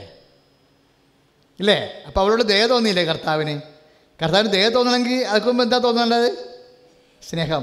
കർത്താവിന് കാനങ്കാരുടെ സ്നേഹം തോന്നാൻ കാര്യം എന്താ? കർത്താവിന് കാനങ്കാരുടെ സ്നേഹം തോന്നിയിട്ട് മകളെ നിൻ്റെ ആഗ്രഹം പോലെ നടക്കട്ടെ എന്ന് പറയാൻ കാര്യം എന്താ? കർത്താവിന് എങ്ങനെയാണ് അവളോട് സ്നേഹം തോന്നിയത്? ദൈവത്തെ കൊണ്ട് സ്നേഹം തോന്നിക്കണമെങ്കിൽ ഇത്തിരി പാടാ. കാനങ്കാരുടെ കർത്താവിന് എങ്ങനെ സ്നേഹം തോന്നില്ലേ? കാനങ്കാരുടെ കർത്താവിന് എങ്ങനെയാണ് അതുവഴി ദയ തോന്നിയത്? അവളെന്താ വന്ന് കർത്താവിനോട് പറയണത്? കർത്താവേ, എൻ്റെ മകളെ ക്രൂരമായ ഒരു പിശാച് ബാധിച്ചുകൊണ്ടിരിക്കണേ. ഇപ്പം 1ാം സ്റ്റെപ്പിൽ എന്താ സംഭവിച്ചത്? കർത്താവ് മൈൻഡ് ചെയ്തില്ല. ഇപ്പോൾ ഉടമ്പടിയുടെ ചില ഒരു മാസം അച്ഛാ ചില പറയും, അച്ഛാ ഉടമ്പടി 2 മാസമായി ഒരു അടയാളം കിട്ടിയില്ല. ഞാൻ പറഞ്ഞു കർത്താവ് മൈൻഡ് കഴിഞ്ഞിട്ടാണ്. സത്യമല്ലേ? സത്യമല്ലേ? കാലങ്കാരി എന്താ ചെയ്തത്? കർത്താവ് മൈൻഡ് ചെയ്യില്ല. കാലങ്കാരി വന്ന് അവളുടെ ജീവിതം തകർന്നിരിക്കണേ. അവളുടെ മകൾ ഭ്രാന്തി പിടിച്ച് പിശാച് പിടിച്ച് ഉണ്ണണമില്ല ഉറക്കണമില്ല, പ്രാന്തിയെപ്പോലെ ഇങ്ങനെ നടക്കുക. ഇവളെ ഉറക്കണില്ല. അപ്പോൾ ഭർത്താവേ എന്നോട് കാരണതാണ് എൻ്റെ മകൾ ക്രൂരമായ പിശാച്. ഇപ്പോൾ ബൈബിൾ പറയണേ ബാധിച്ചിരിക്കുന്ന പറയുമ്പോൾ കർത്താവ് പറയണേ കർത്താവ് മിണ്ടിയില്ല എന്ന്. അപ്പോൾ ഈ ഉടമ്പടി ചിലപ്പോൾ ഒരു കാലഘട്ടങ്ങളിൽ കർത്താവ് മിണ്ടാത്ത കാലമുണ്ട്. എല്ലാവർക്കും അല്ല, ചിലർ ശ്രദ്ധിക്കണം. കർത്താവ് ഒരു അക്ഷരം മിണ്ടത്തില്ല. അപ്പോഴെന്ത് ചെയ്ത് അവളെക്കാൾ മെച്ചവൾ അവളെന്ത് ചെയ്ത്? അവൾ പത്രോസിനോട് പറഞ്ഞു, അപ്പോസ്തലനോട് പറഞ്ഞ് കർത്താവ് മിണ്ടണില്ലെന്ന് പറഞ്ഞ്. പത്രോസിനോട് പറഞ്ഞ്, അല്ലെങ്കിൽ അവിടെ യൂദായ ഉണ്ടായിരുന്നു, അന്തോനിസ് ഒന്നില്ല. അവൾ വന്ന് പറഞ്ഞു, വിശുദ്ധന്മാരോട് പറഞ്ഞു ഇതാണ് അവസ്ഥ, കർത്താവ് മിണ്ടണില്ലെന്ന് പറഞ്ഞ്. ഞാൻ ചില സമയത്ത് ഓർക്കുകയെ അവിടെ അമ്മ ഉണ്ടായിരുന്നെങ്കിൽ കർത്താവ് മിക്കവാറും മിണ്ടിപ്പോയേനെ വന്ന്. Praise the Lord. ഹല്ലേലൂയ ഹല്ലേലൂയ ഹല്ലേലൂയ യേശുവേ ഹല്ലേലൂയ. അവിടെ അമ്മ ഉണ്ടായിരുന്നെങ്കിൽ കർത്താവിന് മിണ്ടായിരിക്കാൻ പറ്റുമോ? അതാണ് വിഷയം. അതാണ് വിശുദ്ധന്മാരും അമ്മയും തമ്മിലുള്ള വ്യത്യാസം. അതാ കർത്താവ് മിണ്ടിയില്ലല്ല. കർത്താവ് അവസാനം പത്രോസിന് ഭയങ്കര വിഷമായി. പത്രോസ് വന്ന് ഈശോയോട് പറഞ്ഞു, ഈശോ ഒന്നിനും വേണ്ടി അല്ലെങ്കിൽ ഇറ്റ്സ് എ ഡിസ്റ്റർബൻസ്. അവളിങ്ങനെ കാറിക്കൂവി നമ്മുടെ കൂടെ ഇങ്ങനെ വരിക, നീ അവളെ പറഞ്ഞേക്ക്. നമുക്ക് പ്രാർത്ഥിക്കണമെങ്കിലും ഭക്ഷണം കഴിക്കണമെങ്കിലും ഇവിടെ പുറകെ നടന്ന ഒരു പരിപാടിയും നടക്കുന്നത്. അതുകൊണ്ട് എങ്ങനെയെങ്കിലും അവളെ പറഞ്ഞേക്കാൻ പറഞ്ഞു. അപ്പോൾ കർത്താവ് പറഞ്ഞയച്ച്, പക്ഷേ അത് വലിയ ഇടിവെട്ട് പരിപാടിയായിപ്പോയി. കർത്താവ് എന്താ പറഞ്ഞ ഉടനെ?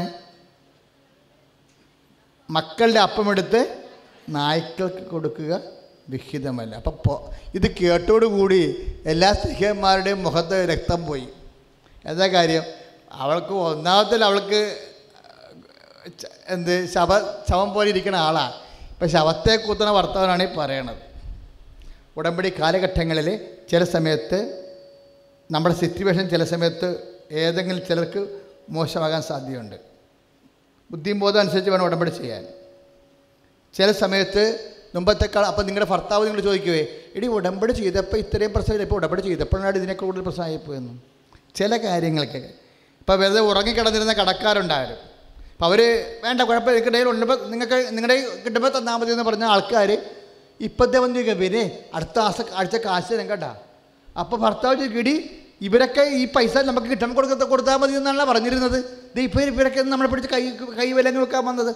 എനിക്കറിയാൻ പറ്റില്ല. ഉടമ്പടി ചെയ്ത് ചേച്ചിക്ക് അറിയാൻ പറ്റില്ല. എനിക്കറിയാൻ പറ്റില്ലെന്ന് നിങ്ങൾക്കറിയണം. അല്ല പിന്നെ എന്നതിനാണ് നിങ്ങളെ ചെയ്തത്? നിങ്ങൾക്കറിയണം. എൻ്റെ മനുഷ്യനെ ഇതൊക്കെ ഇതിനകത്ത് ഉള്ളതാ. നമ്മൾ വിശ്വാസം ഉറച്ച് നിൽക്കണം.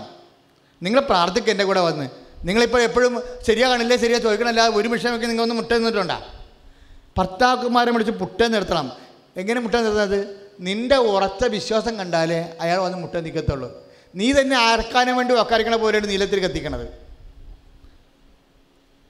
90% ആൾക്കാരും നിശ്ചിതമായിട്ടാണ് പ്രാർത്ഥിക്കുന്നത്. 10% എന്ന് പറഞ്ഞ ആൾക്കാരെ ഞാൻ ഉദ്ദേശിച്ചത്.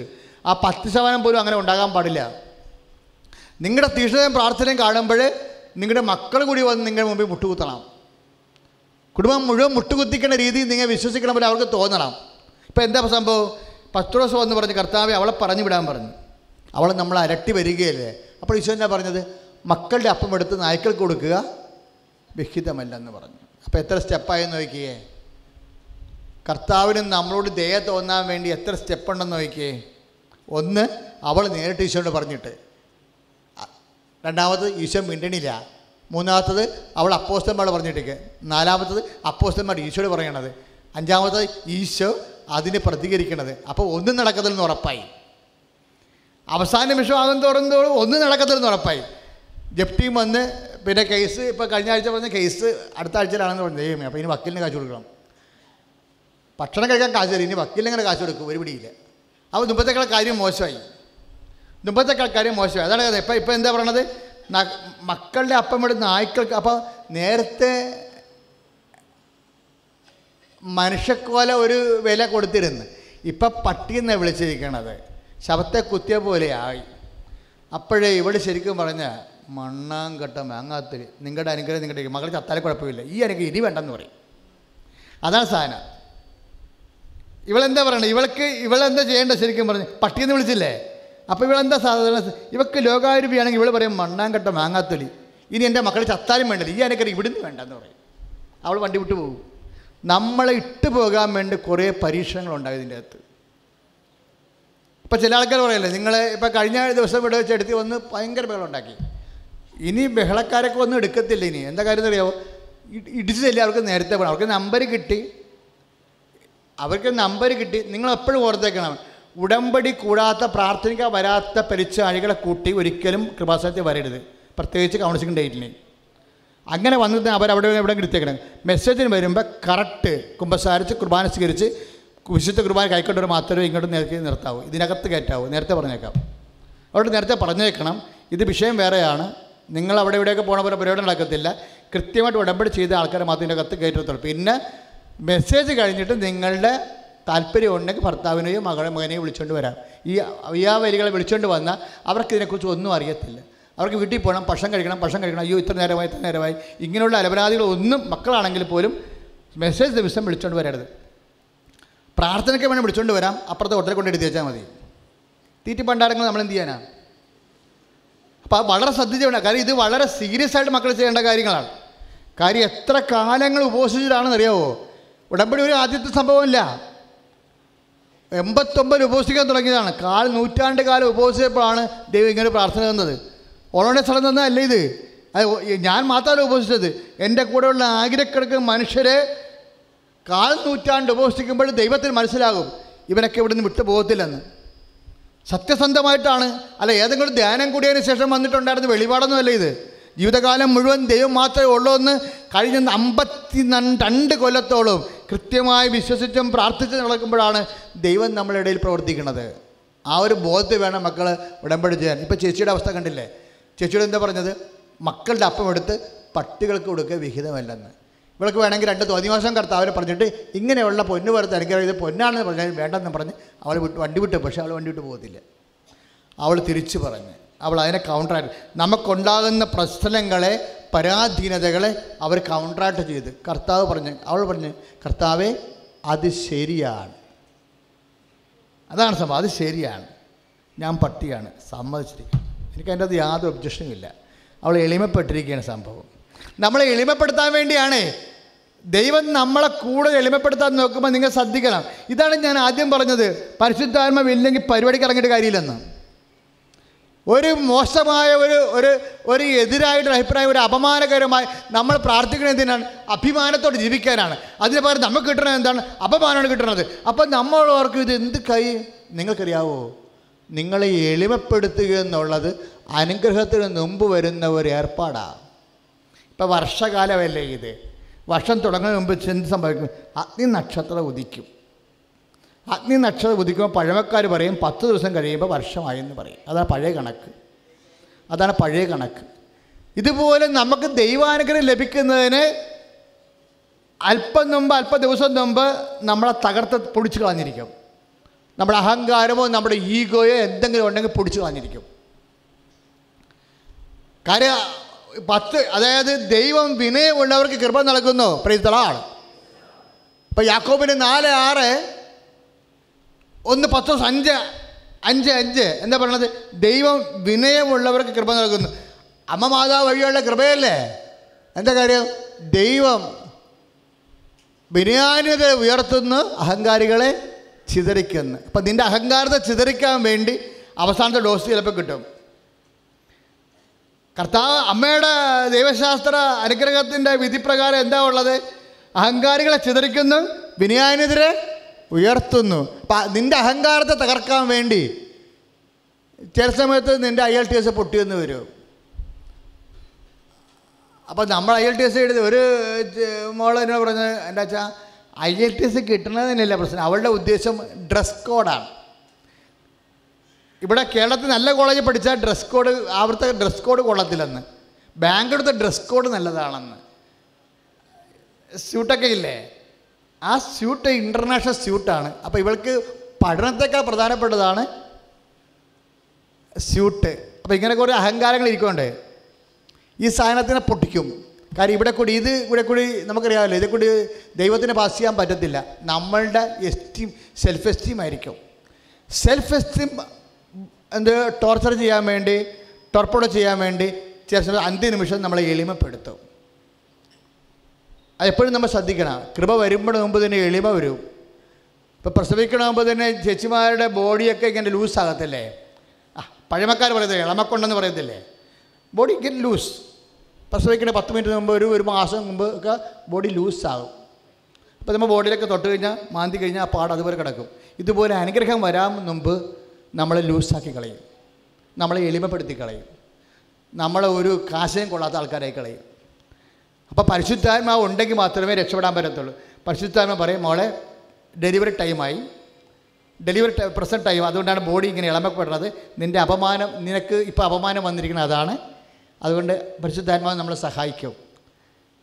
അതുകൊണ്ട് ഈശോ പറഞ്ഞ പരിശുദ്ധാത്മാവിന് 14:26 യോഹന്നാൻ നിങ്ങളെ സഹായിക്കാൻ ഞാൻ വേണ്ടി മറ്റൊരാശ്വാസനം അയക്കും, ഞാൻ പഠിപ്പിച്ചുള്ളത് നിങ്ങളെ അനുസ്മരിപ്പിക്കുമെന്ന് പറഞ്ഞാൽ എന്താണ്? ഈ ടൈമിൽ സംഭവിക്കുന്ന വിഷയം എന്തുകൊണ്ടാണ് ഉടമ്പടി ചെയ്തിട്ടും എന്ന് ഇത്രയും ഞാൻ പ്രാർത്ഥിച്ചിട്ടും ഉപവസിച്ചിട്ടും എനിക്ക് ഈ അപമാനം വന്നതെന്ന് ചോദിക്കും.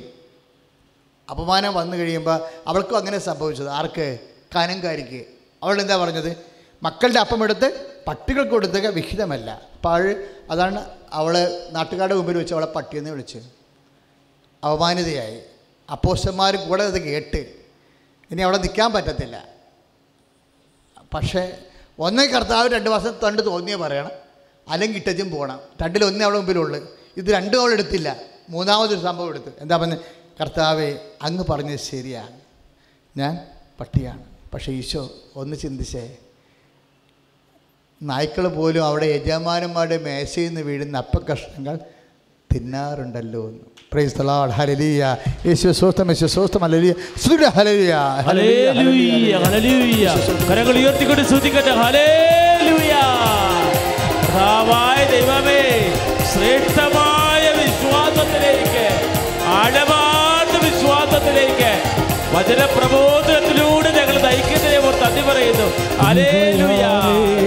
കൃപയാലേ കൃപയാൽ അനുദിനവും കരങ്ങളടിച്ചുകൊണ്ട് കൃപയാലേ കൃപയാലേ കൃപയാൽ അനുദിനവും കൃപയാലേ കൃപയാലേ കൃപയാൽ അനുദിനവും കൃപയാലേ കൃപയാലേ കൃപയാൽ അനുദിനവും. Praise the Lord. ഹല്ലേലൂയ. നിങ്ങൾ ഉടമ്പടി ഒരു വിഷയം കാണിക്കുമ്പോൾ നിങ്ങൾ പിന്നെ അതിൻ്റെ ഇടയ്ക്ക് വേറെ കാര്യങ്ങളും ചെയ്യരുത്. ഉടമ്പടിയുടെ ഒരു വിധിയുണ്ട്. ഇപ്പോൾ ഒരു ധ്യാനം കൂടണമെങ്കിൽ തന്നെ മരിയൻ കൃപാഭിഷേകത്തിനാണ് കൂടേണ്ടത്, അല്ല ആന്തരികസൗഖ്യത്തിനല്ല കൂടേണ്ടത്. ഇവിടെ ആരോണ്ട് പറഞ്ഞ് സാക്ഷ്യം പറഞ്ഞ് ഉടമ്പടി ഇരിക്കുന്ന വ്യക്തിയാണെങ്കിൽ അവർ അതിൽ വിശ്വാസക്കുറവുള്ളവരാണ് മറ്റ് ധ്യാനങ്ങൾ അന്വേഷിക്കുന്നത്. അപ്പോൾ തന്നെ നിൻ്റെ കെട്ടിവെച്ച കാശ് പോകും. നിനക്ക് എവിടെയോ ഒരു ലക്ഷ്യം തോന്നിയിട്ടുണ്ട്. ഒരു ധ്യാനത്തിൽ നിങ്ങൾ ഉടമ്പടി ചെയ്തിരിക്കുകയാണ്. ഇതിൻ്റെ അധികാരി ആരാണ്? അമ്മയാണ്. അമ്മയാണ് സമാധാനം. അപ്പോൾ അമ്മയിലുള്ള വിശ്വാസക്കുറവുള്ളതുകൊണ്ടാണ് നിങ്ങൾ ആ ഇടയ്ക്ക് വേറെ ധ്യാനത്തിലൊക്കെ പോകുന്നത്. നിങ്ങൾ തീരുമാനിക്കണം. അവൾ ആ ചേച്ചി പറഞ്ഞ സത്യമാണ്. അമ്മ പ്രത്യക്ഷപ്പെട്ട മണ്ണ് ഇവിടെയാണ് നീ തൊട്ടെങ്കിൽ നീ തിരിച്ചു വരത്തില്ലെന്ന് പറയണം. ആ ബോധ്യം നമുക്കുണ്ടാകണം. ആ ബോധ്യം നമുക്കുണ്ടാകണം. ഇനി ധ്യാനം കൂടണമെന്നുണ്ടെങ്കിൽ നിങ്ങൾക്ക് മരിയൻ കൃപാഭിഷേകത്തെ കാര്യം ഉടമ്പടിയെ സപ്പോർട്ട് ചെയ്യുന്ന ഒരേ ഒരു ധ്യാനമേ ഉള്ളൂ. എന്താണ്? മരിയൻ കൃപാഭിഷേക ധ്യാനം. നിങ്ങൾ ബുക്ക് ചെയ്യണം. സുന്ദരമായിട്ട് കൂടാം. അതിലിപ്പോൾ മരിയൻ തപസ്സിൻ്റെ സാക്ഷ്യങ്ങൾ കേൾക്കണില്ലേ? അതാണ്. അല്ല മറ്റൊരു ഓപ്ഷൻ വെച്ച് കഴിഞ്ഞാൽ ഉടമ്പടി ക്യാൻസലാവും. പിന്നെ കാര്യം ഉടമ്പടി ചെയ്തിട്ട് പിന്നെ കാര്യമില്ല. ലോകം മുഴുവൻ ഇങ്ങനെ കറങ്ങടക്കുന്ന പാർട്ടിയാണെങ്കിൽ ഉടമ്പടി ചെയ്തിട്ട് കാര്യമില്ല. അമ്മ പ്രത്യക്ഷപ്പെട്ട വിശുദ്ധമായ മണ്ണിൽ വെച്ച് തന്നെയാണ് ഉടമ്പടി ചെയ്ത് കഴിഞ്ഞാൽ എൻ്റെ വിഷയത്തിന് ഈ മണ്ണിന് തീരുമാനം ഉണ്ടാക്കുമെന്ന് വിചാരിക്കുന്നവൻ വേറെ കറങ്ങി നടക്കത്തില്ല. വളരെ ശ്രദ്ധിച്ച് വേണം കൈകാര്യം ചെയ്യാൻ. ഉടമ്പടി കാലം കഴിയുമ്പോൾ നിങ്ങൾ എവിടേക്ക് പോയിക്കോ. പക്ഷേ ഉടമ്പടി ഉള്ളിടത്തോളം കാലം ഉടമ്പടി നമ്മൾ അമ്മയിൽ വിശ്വസിച്ചിരിക്കുകയാണ്. അതിൽ നമ്മൾ വിശ്വസ്തയോടെ മുന്നേറുകയാണ്. ഇപ്പോൾ എന്താ പറഞ്ഞത്? അവളത് പറഞ്ഞു കഴിഞ്ഞപ്പോഴേ അപമാനത്തെ ഏറ്റെടുത്തിട്ട് അവൾ പറഞ്ഞില്ലേ? എന്താ പറഞ്ഞത്? അവളെന്താ പറഞ്ഞത്? കർത്താവേ, അങ്ങ് പറഞ്ഞ് ശരിയാ, ഞാൻ പട്ടിയാണ്. പക്ഷേ ഈശോ, നീ യജമാനാണ്, നീ യജമാനാണ്. ഞാൻ പട്ടിയാകുമ്പോൾ നിൻ്റെ മേശയിൽ നിന്ന് വീഴുന്ന അപ്പക്കഷ്ണങ്ങൾ തിന്നാനുള്ള അവകാശം എനിക്കുണ്ട് എന്ന് പറഞ്ഞപ്പോൾ എൻ്റെ മകളെ, നിൻ്റെ ആഗ്രഹങ്ങൾ നീ ആഗ്രഹിച്ചതുപോലെ, അല്ല അതിനെ ഒരു കോംപ്രമൈസും വെക്കണില്ല. അവിടെ എന്തെങ്കിലും ഒരു കോംപ്രമൈസ് വെക്കണില്ല. 6 കാര്യമില്ല 3 കാര്യം തരാമെന്നല്ല പറഞ്ഞത്. 6 കാര്യമില്ല 3 കാര്യം തരാമെന്നല്ല പറഞ്ഞത്. നീ ആഗ്രഹിച്ചതുപോലെ നിനക്ക് സംഭവിക്കട്ടെ. സ്തുതിയുടെ ഹല്ലേലൂയ. യേശുവേ സ്തോത്രം. ഹല്ലേലൂയ. ഹല്ലേലൂയ. ഹല്ലേലൂയ. ഹല്ലേലൂയ. ഹല്ലേലൂയ. കൃപയാലേ കൃപയാലേ കൃപയാൽ അനുദിനവും കൃപയാലേ കൃപയാലേ കൃപയാൽ അനുദിനവും കൃപയാലേ കൃപയാലേ കൃപയാൽ അനുദിനവും കൃപയാലേ കൃപയാലേ കൃപയാൽ അനുദിനവും. എഴുന്നേൽക്കുക എല്ലാവരും.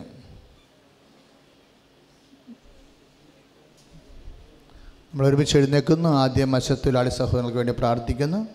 അതിനുശേഷം നമുക്ക് എല്ലാവർക്കും വേണ്ടി പ്രാർത്ഥിക്കുന്നു.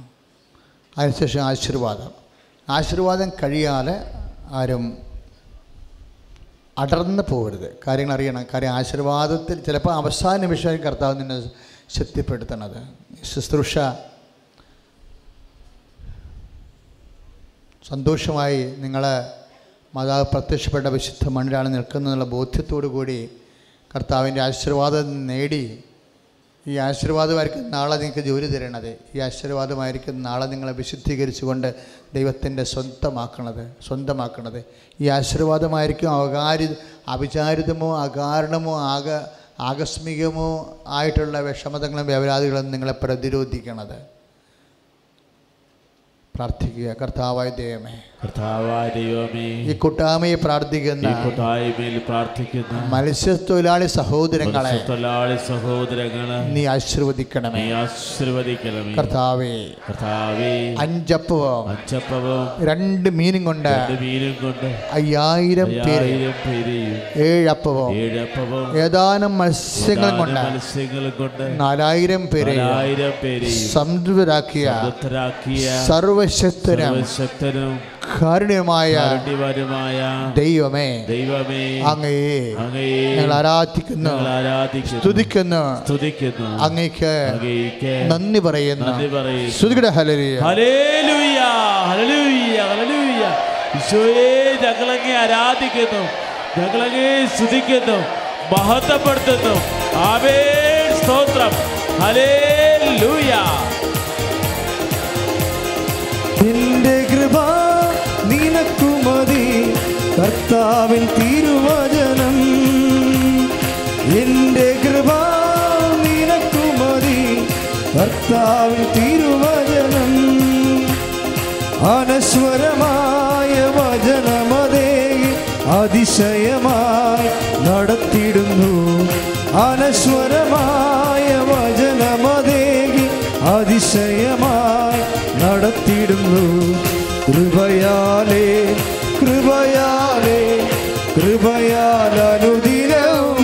കരങ്ങൾ ഉയർത്തി. കൃപയാലേ, കൃപയാലേ, കൃപയാൽ അനുദിനവും. പരിശുദ്ധവനോദിവ്യകാരുണ്യത്തിന് ആരാധനയും സ്തുതിയും പോഴ്ചയുണ്ടായിരിക്കും. ഏറ്റു പ്രാർത്ഥിക്കുക. നിത്യം കന്യകയും നിത്യകന്യകയും നിന്റെയും ഞങ്ങളുടെയും അമ്മയുമായ പരിശുദ്ധ കന്യാമറിയത്തിന്റെയും മീൻപിടുത്തക്കാരായ വിസ്തൃത ശ്ലീഹന്മാരുടെയും സംരക്ഷണത്തിലെ ഞങ്ങളുടെ ഈ കൂട്ടായ്മയിൽ പ്രാർത്ഥിക്കുന്ന ഓരോ മത്സ്യത്തൊഴിലാളി സഹോദരങ്ങളെ അവിടെ വള്ളവും വലയും യന്ത്രവും തൊഴിലാളികളും അങ്ങയുടെ തിരുസന്നിധിയിൽ പരിശുദ്ധ അമ്മ വഴി കേൾപ്പിച്ചുകൊണ്ട്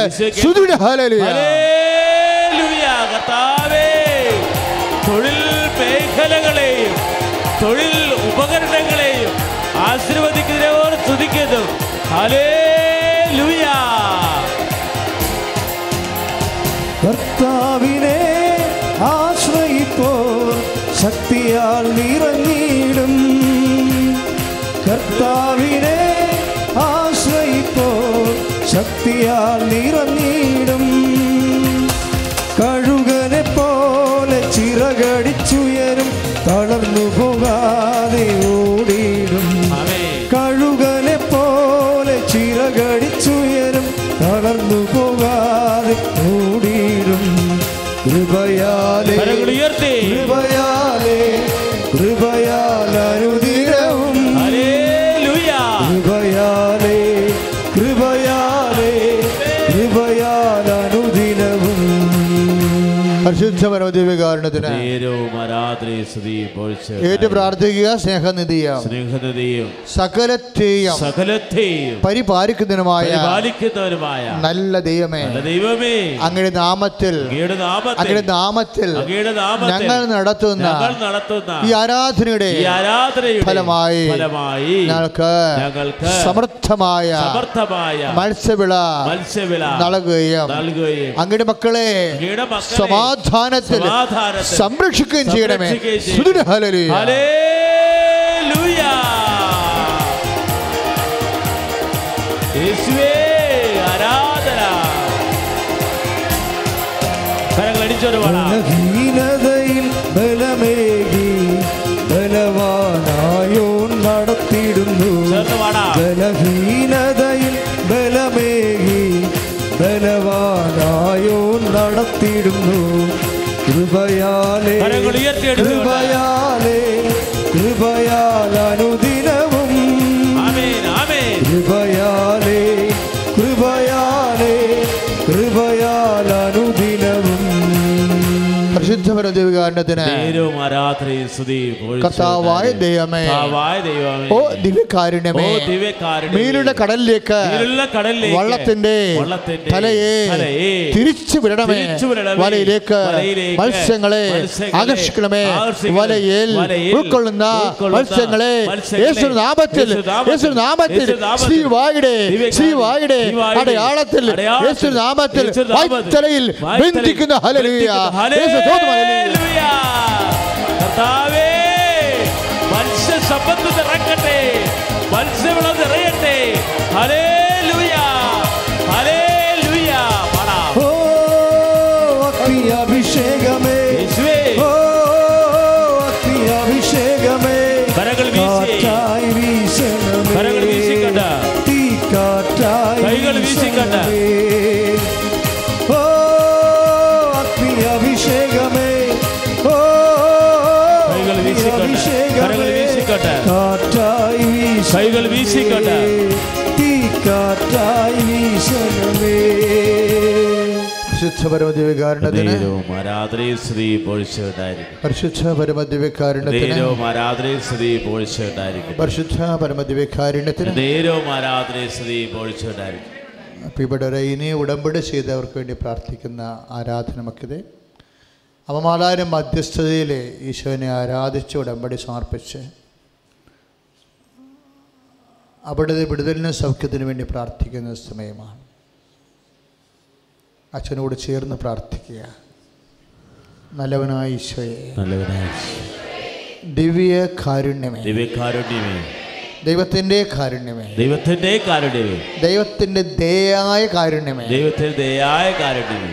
അങ്ങയുടെ ദയ ഞങ്ങളിലേക്ക് നിവേശിപ്പിക്കുവാൻ ഞങ്ങളിലുള്ള ദൈവസ്നേഹത്തെ വർദ്ധിപ്പിക്കണമെന്ന് അതിന് വിശ്വാസത്തിന്റെ വഴികളിൽ ഖനംകാരിക്ക് അനുഭവപ്പെട്ട എല്ലാ വിനയപ്പെടുത്തലും ഈശോയെ പരിശുദ്ധാത്മാവിൽ ഉൾക്കൊള്ളുവാൻ ഞങ്ങളെ അഭിഷേകം ചെയ്യണമേ.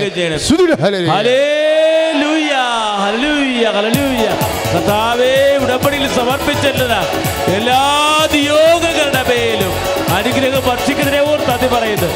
ആമേൻ, സ്തോത്രം. അന്ത്യകാല അഭിഷേകം സകല ജനത്തിന്മേലും കൊയ്ത്തുകാല സമയമല്ലോ, ആത്മാവിൽ നിറയ്ക്കണമേ. അന്ത്യകാല അഭിഷേകം സകല ജനത്തിന്മേലും കൊയ്ത്തുകാല സമയമല്ലോ, ആത്മാവിൽ നിറയ്ക്കണമേ. കരങ്ങൾ ഉയർത്തിയടിച്ചുകൊണ്ട് തീ പോലെ ഇറങ്ങണമേ, അഗ്നിനാവായി പതിയണമേ, കൊടുങ്കാറ്റായി വീശണമേ, ആത്മനദിയായി ഒഴുകണമേ. തീ പോലെ ഇറങ്ങണമേ, അഗ്നിനാവായി പതിയണമേ, കൊടുങ്കാറ്റായി വീശണമേ, ആത്മനദിയായി ഒഴുകണമേ. അന്ത്യകാല അഭിഷേകം സകല ജനത്തിന്മേലും കൊയ്ത്തുകാല സമയമല്ലോ, ആത്മാവിൽ നിറയ്ക്കണമേ. അന്ത്യകാല അഭിഷേകം സകല ജനത്തിന്മേലും കൊയ്ത്തുകാല സമയമല്ലോ, ആത്മാവിൽ നിറയ്ക്കണമേ. തീ പോലെ ഇറങ്ങണമേ, ആത്മാവായി പതിയണമേ, കൊടുങ്കാറ്റായി വീശണമേ, ആത്മനദിയായി ഒഴുകണമേ. തീ പോലെ ഇറങ്ങണമേ, തീനാവായി പതിയണമേ, കൊടുങ്കാറ്റായി വീശണമേ, ആത്മനദിയായി ഒഴുകണമേ.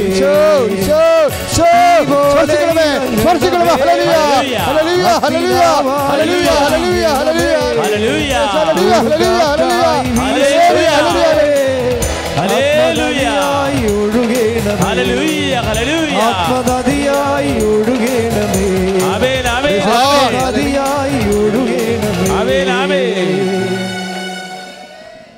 എന്തോ ഗ്രന്ഥി ഒരു തലം ഈ ശിഖരം വെച്ച് ശിഖരമുള്ള കിഴങ്ങ് പോലെ ശരീരത്തിൻ്റെ അകത്ത് വരുന്ന ഗ്രന്ഥികൾ വളർന്നുകൊണ്ടിരിക്കുന്നതാണ്.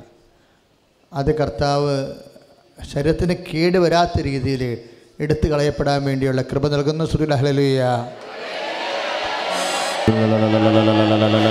തീ പോലെ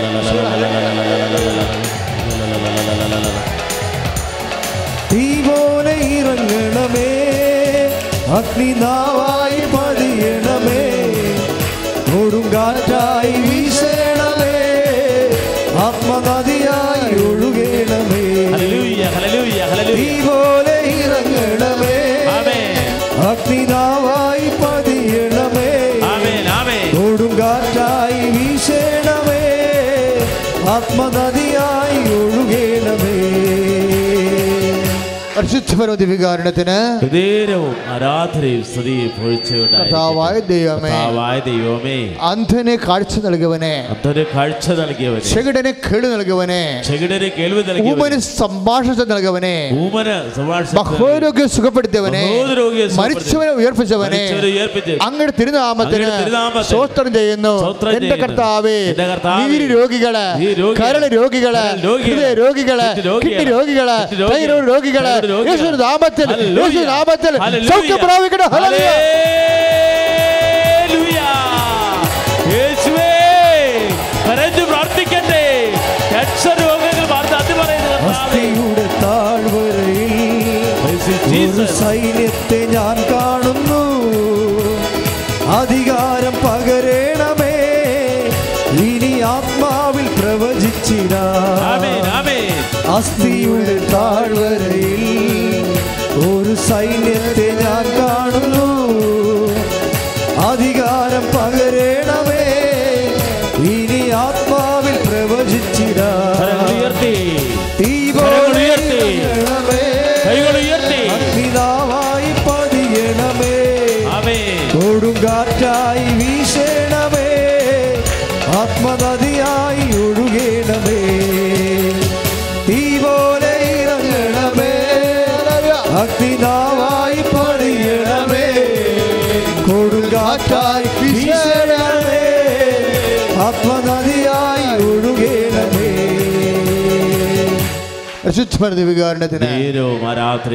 കർത്താവായ ദൈവമേ, വൈവാഹിക തടസ്സങ്ങള്, മക്കളില്ലാത്ത ശാരീരിക പ്രതിബന്ധങ്ങള്, ജോലി ഇല്ലാത്തവര്, ഭവനരഹിതര്, സ്ഥലമില്ലാത്തവര്, നൈപുണ്യ പരീക്ഷയില് സ്കോർ ലഭിക്കാത്തവര്, പലതരത്തിലുള്ള വേദനകള്, വിദ്യാഭ്യാസ തടസ്സങ്ങള്, ജോലി തടസ്സങ്ങള് യേശുവിന്റെ നാമത്തിൽ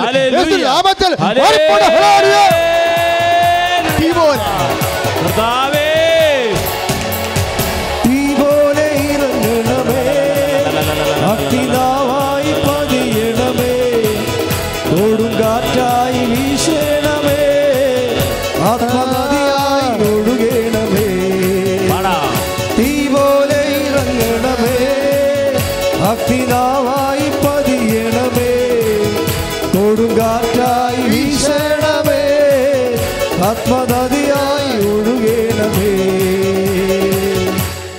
ഇടത് നെഞ്ചിന് ക്യാൻസർ പോലെയുള്ള ഒരു വിഷമമുള്ള രോഗങ്ങൾ അവർക്ക് അറിയാമത്. ആ വ്യക്തിയെ കർത്താവ് ഇപ്പോൾ സുഖപ്പെടുത്തിക്കൊണ്ടിരിക്കുന്നു. ഹല്ലേലൂയ.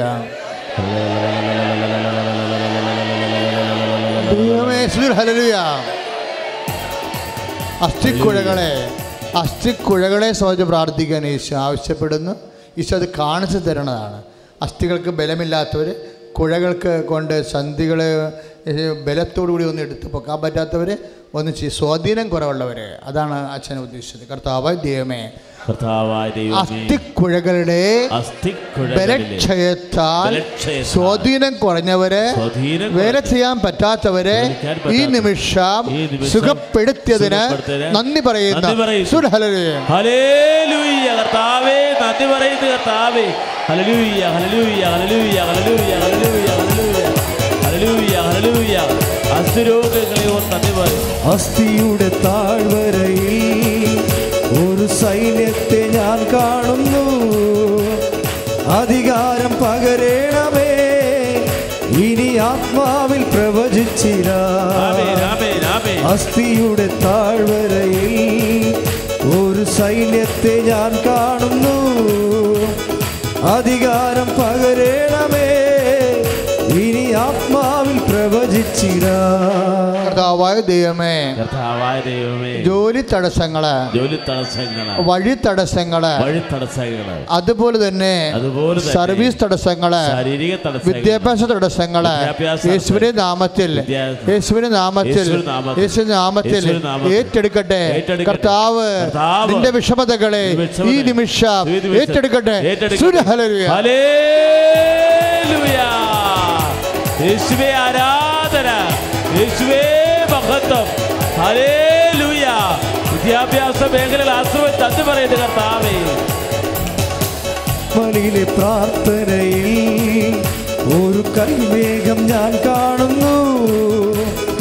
ആഹാബ് വിറച്ച പോലെ അഗ്നിമഴയായി പെയ്യണമേ.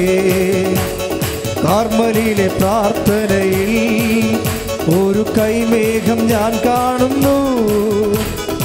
ആഹാബ് വിറച്ച പോലെ അഗ്നിമഴയായി പെയ്യണമേ.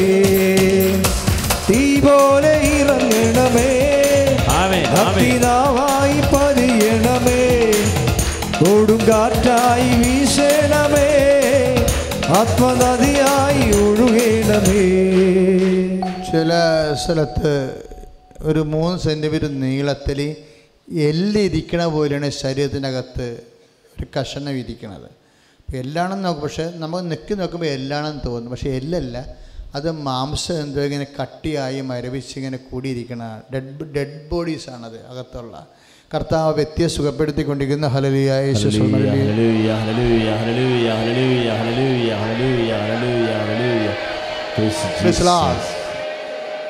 ഡെഡ് ബോഡീസ് എന്ന് പറയുന്നത് നിങ്ങളോർക്കും എന്നാൽ പിന്നെ അത് ചീഞ്ഞ് പഴുത്ത് പുറത്ത് വരേണ്ടതില്ല. അങ്ങനെ അല്ല ഇതിങ്ങനെ വയറിങ്ങനെ തള്ളിയിരിക്കുന്നതാണ്. പക്ഷെ അതിൻ്റെ അകത്ത് ആ ഫോർമാറ്റ് അല്ലാത്ത രീതിയിൽ തന്നെ ആ ബോഡി കഷ്ണം കിടക്കുകയാണ്. പക്ഷേ എല്ലല്ല, അത് കട്ടിയുള്ള മാംസമാണ്. അതാണ് ഈശോയെ എടുത്ത് മാറ്റണത്. നിങ്ങളത് കിട്ടിയ ആൾക്കാർ ആ സാക്ഷ്യം ഒരു 3 മാസത്തിനുള്ളിൽ അത് പറയേണ്ടതാണ്. കാര്യം വൈദ്യശാസ്ത്രത്തിന് കൺകറൻസ് കിട്ടിക്കഴിഞ്ഞു. ഹല്ലേലൂയ യേശുവേ.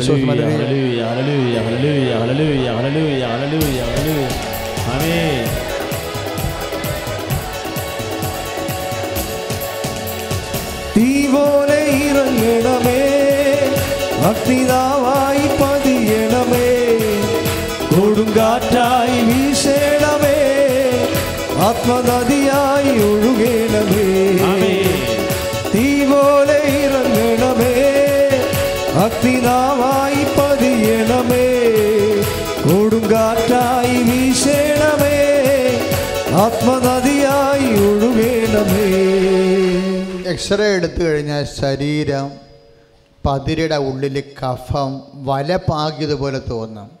ഇപ്പോൾ വലയാണ് ഈശോ കാണിക്കുന്നത്. ഇങ്ങനെ കുറേ ഇങ്ങനെ വല പാകിയതുപോലെ കഫം അത് രൂപപ്പെട്ട് വരികയാണ്, അവിടെ തന്നെ രൂപപ്പെട്ട് വരികയാണത്.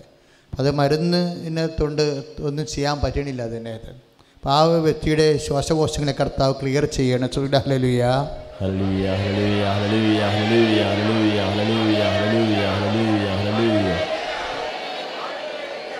അപ്പോൾ സ്കാൻ ചെയ്തപ്പോൾ എക്സ്റേ എടുത്തപ്പോൾ ഡോക്ടർ അങ്ങനെ കമൻറ്റ് ചെയ്തിട്ടുണ്ടെങ്കിൽ നിങ്ങൾ ശ്രദ്ധിക്കണം. നിങ്ങളെയാണ് ഇപ്പോൾ ഈശോ സുഖപ്പെടുത്തിയിരിക്കുന്നത്. വല പാകിയതുപോലെ ആ ടേമാണ് ഉപയോഗിക്കണത്. തോന്നണമല്ലോ, ഒന്ന് കഫമാണ് ഇരിക്കണത്, ചരട് പോലെ ഇങ്ങനെ ഇരിക്കുക പലതരത്തിൽ. ആ വ്യക്തി കർത്താവ് സുഖപ്പെടുത്തിയിരിക്കുന്നത്. നിങ്ങൾ മൗനമായി ഈശോയെ ധ്യാനിക്കുക, നന്ദി പറഞ്ഞുകൊണ്ട് സ്നേഹിക്കുക. പലപ്പോഴും നമുക്ക് കർത്താവ് ഒത്തിരി പേര് സുഖപ്പെടുത്തുമ്പോൾ ആ സൗഖ്യദായകമായ ശക്തി സമൂഹത്തിൽ പ്രബലമാണ്. കർത്താവിൻ്റെ സാന്നിധ്യം ഇവിടെ അനുസ്മരിപ്പിക്കപ്പെടുന്ന രീതിയിലാണ് നമ്മൾ സാക്ഷ്യങ്ങളെ വിലയിരുത്തേണ്ടത്. അല്ലാതെ 1-2 പേർ കിട്ടുന്ന സാക്ഷ്യമല്ല. ഇതിങ്ങനെ എടുത്തു പറയുമ്പോൾ തന്നെ അനേകം മക്കളെ ഈശോ വിടുതൽ നൽകുകയും സുഖപ്പെടുത്തുകയും ശക്തിപ്പെടുത്തുകയും ചെയ്യുന്നു. ഇപ്പോൾ മൗനമായി പ്രാർത്ഥിക്കേണ്ട സമയമാണ്.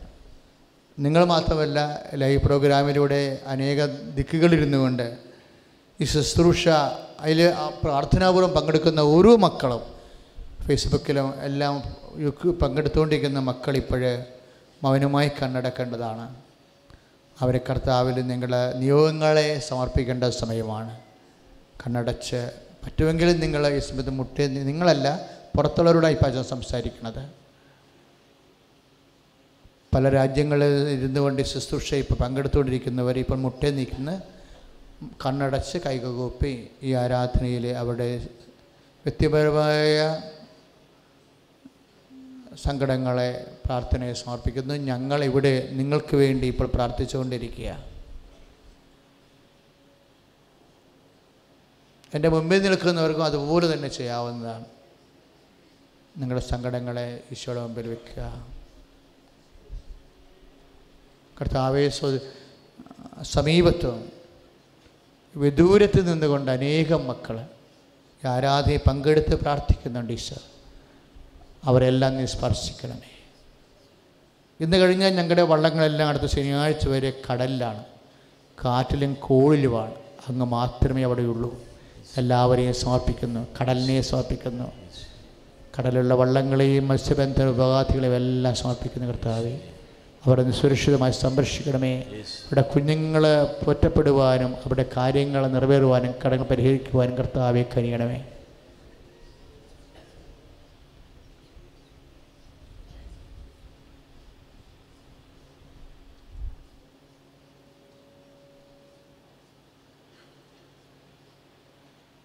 നിറച്ച ബസ്സുകളെടുക്കുക.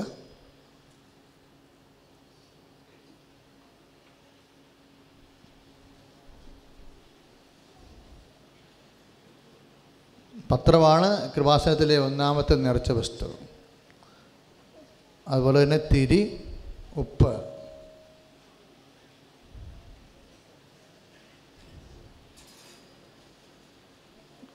ശ്രദ്ധിക്കുക, ഉടമ്പടി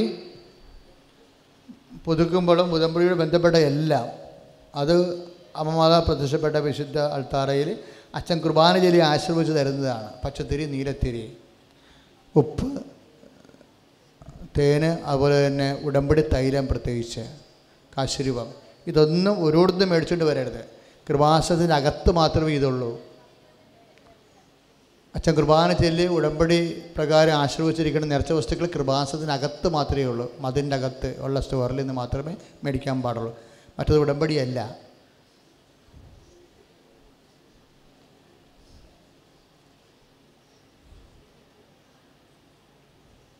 പത്രിക വാങ്ങിക്കാത്തൊരു പത്രിക വാങ്ങിക്കുക. ഇംഗ്ലീഷ് പത്രം ബ്ലെസ്സിങ് വാങ്ങിക്കാത്തവർ ബ്ലെസ്സിങ്സ് വാങ്ങിക്കുക. കൃപാസനത്തിൻ്റെ ഇംഗ്ലീഷ് പത്രമാണ് ബ്ലെസ്സിങ്സ്. ഇത് ഇംഗ്ലീഷ് മീഡിയത്തിൽ പഠിക്കുന്ന കുഞ്ഞുങ്ങൾക്ക് വെഞ്ചരിച്ച് അവരുടെ സ്കൂൾ ബാഗിലിട്ട് കൊടുക്കാൻ വേണ്ടിയാണ്. അവരത് വായിച്ചോളും. തന്നെയല്ല, കുഞ്ഞുങ്ങൾക്ക് കിട്ടിക്കുന്ന ഒത്തിരിയേറെ വിദ്യാഭ്യാസ സാക്ഷ്യങ്ങളുണ്ട്. അതെല്ലാം ഇതുപോലെയുള്ള ഉടമ്പടി ധ്യാന ദിവസമല്ല പറയണത്. അതെല്ലാം പറയണത് സെക്കൻഡ് സാറ്റർഡേയിലോ ധ്യാനമുണ്ട്, പിള്ളേർക്ക് മാത്രം ധ്യാനമുണ്ട്. അപ്പോഴാണ് വന്ന് പറയേണ്ടത്. ഫുൾ A+ കിട്ടിയവർ, റാങ്ക് കിട്ടിയ ആൾക്കാരല്ല, അങ്ങനെയുള്ള വലിയ സാക്ഷ്യങ്ങളൊക്കെ പറയേണ്ടത് രണ്ടാം ശനിയാഴ്ച കുട്ടികളുടെ ധ്യാനത്തിലാണ്. പിന്നെ തമിഴ് പത്രമുണ്ട്. തമിഴ്നാട്ടിൽ പോകുന്നവരെ തമിഴ് പത്രം കൊണ്ടുപോകേണ്ടതാണ്, വാങ്ങിച്ചുകൊണ്ട് പോകുന്ന. തമിഴ്നാട്ടിൽ പോകുന്നവർ, ഈ മാസം തമിഴ്നാട്ടിൽ പോകുന്നവർ തമിഴ് പത്രം വാങ്ങിച്ചുകൊണ്ട് പോകണം. അവർ മലയാളം പത്രമല്ല വാങ്ങിക്കേണ്ട, തമിഴ് പത്രമാണ്. തമിഴ് ഉടമ്പടിയും തമിഴ് ധ്യാനം, തമിഴ് ക്ലാസ് എല്ലാം രണ്ടാം ചൊവ്വാഴ്ചയാണ് വരുന്നത്.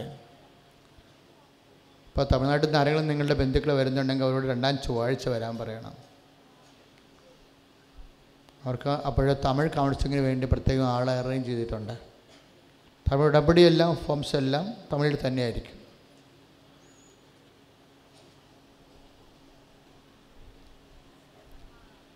ഉടമ്പടി 1, 2, 3, 4 ചൊവ്വാഴ്ചകളാണ് ഉടമ്പടി ധ്യാനം. ഇതിന് ഉടമ്പടി ധ്യാനം എന്നാണ് പറയണത്. എല്ലാ ദിവസവും നടക്കുന്ന കാര്യങ്ങളെ ഉടമ്പടി പ്രാർത്ഥന എന്ന് പറയും. രണ്ടും രണ്ടാണ്. ചില ആൾക്കാർ ഉടമ്പടി പ്രാർത്ഥനയ്ക്ക് വന്ന് വെച്ചും പറയും ഞങ്ങൾ ഉടമ്പടി ധ്യാനം കൂടിയെന്ന് പറയും. കാരണം ഉടമ്പടി പ്രാർത്ഥന കഴിഞ്ഞ ആൾക്കാരാണ് ഉടമ്പടി ധ്യാനം കൂടുന്നത്. പിന്നെ 1, 3 ഞായറാഴ്ച ഉടമ്പടി ധ്യാന ദിവസമാണ്. ബാക്കി എല്ലാ ദിവസവും ഉടമ്പടി പ്രാർത്ഥനയാണ്. ഉടമ്പടി പ്രാർത്ഥനയ്ക്ക് വരുന്നവരെ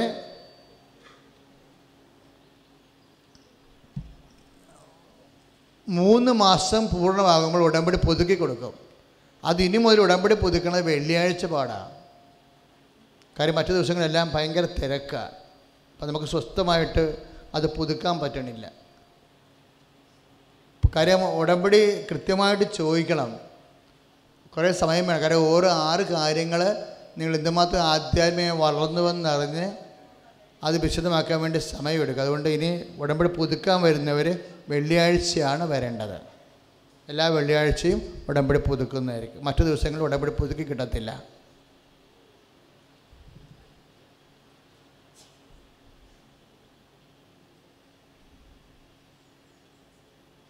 മൂന്നാം ചൊവ്വാഴ്ച 17-ാം തീയതിയാണ്.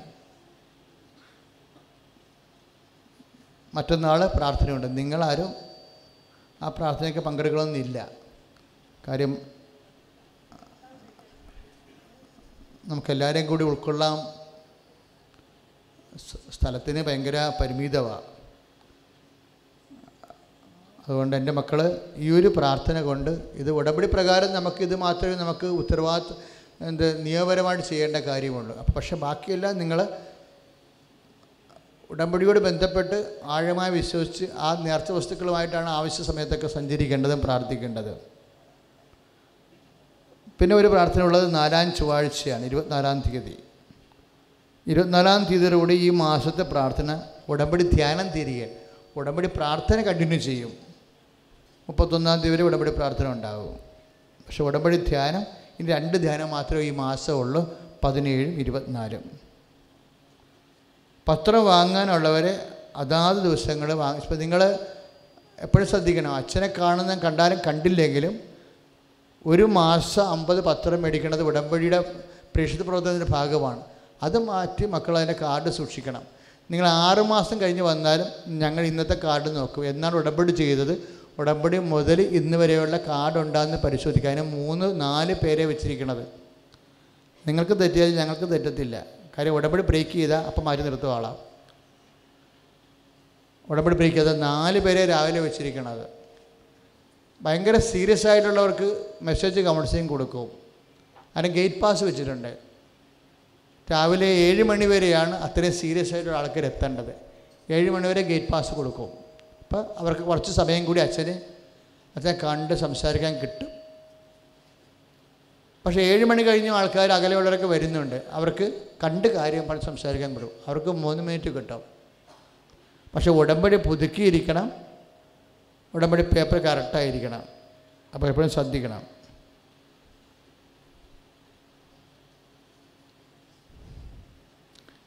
പിന്നെ ഒരു കാര്യം എനിക്ക് പറയാനുള്ളത്, പല ആൾക്കാരുടെയും കാര്യങ്ങൾ അച്ഛൻ കേട്ട് പ്രാർത്ഥിക്കുന്ന വിഷയം മാത്രമേ ഉള്ളൂ.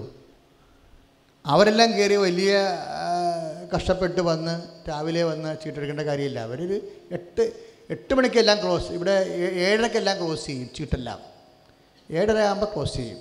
7 മണിക്കുള്ള മെസ്സേജിൻ്റെ ഗേറ്റ് പാസ് കൊടുക്കും. പിന്നെ കണ്ട് പ്രാർത്ഥിക്കാർക്ക് 7:30 വരെ കൊടുക്കും. കുർബാന കഴിഞ്ഞൊക്കെ വന്നിട്ട് പിന്നെ കണ്ട് പരിസരമൊക്കെ കണ്ട് പോകാമെന്നല്ലാതെ വെള്ളം ശ്രദ്ധിക്കണം. അതിന് ആരും ആവശ്യമില്ലാതെ ഇപ്പം തൈക്കാട്ടുശ്ശേരി വന്നാലും സെക്ഷൻ ഇത് തന്നെയാണ്. നിങ്ങളുടെ പേപ്പർ പരിശോധിക്കോ? പേപ്പറല്ലാതെ ഉടമ്പടി പ്രകാരമല്ലേ ചെയ്യത്തുള്ളൂ എന്തായാലും.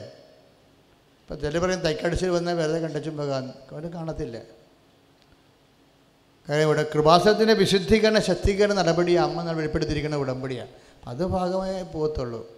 അപ്പോൾ അത് പ്രത്യേകം ശ്രദ്ധിക്കണം. അവിടെ വരേണ്ട കാര്യമില്ല. തൈക്കാട്ടുശ്ശേരിയിലൊന്നും വന്നിട്ട് കാര്യമില്ല. എന്ന് വെച്ച് കഴിഞ്ഞാൽ അവിടെ 7 മണിക്കാണ് ചീട്ട് കൊടുക്കുന്നത്. നിങ്ങൾക്ക് എങ്ങനെ എത്താൻ പറ്റും അവിടെ?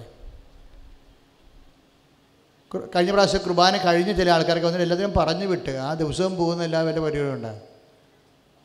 വേറെ പള്ളി കുർബാന കഴിഞ്ഞിട്ട് അവർ സൗകര്യപ്പെടുത്തേക്ക് ഇവിടെ വരുമ്പോൾ ഇവിടെ കയറ്റത്ത് പോലും ഇല്ല. കാര്യം തൈക്കാട്ടുശ്ശേരി ആരെങ്കിലും എടുക്കുന്നുണ്ടെങ്കിൽ അത് ഹൈ എമർജൻസി ആയിരിക്കും.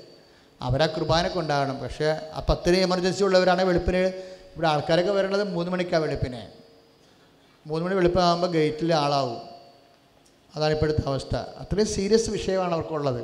അപ്പോൾ അതിനേക്കാൾ സീരിയസ് കുറഞ്ഞ ആൾക്കാർ ഇടിസൈഡിൽ വരേണ്ട കാര്യമില്ല. പതുക്കെ വന്നാൽ മതി. ശാന്തമായി വന്നത്. അവൻ്റെ റോഡിൽ ഇതൊരു ഈ റോഡെന്ന് പറയണത് മോശം റോഡാണ്. നിങ്ങൾ റോഡ് ക്രോസ് ചെയ്യുമ്പോൾ വളരെ ശ്രദ്ധിക്കണം.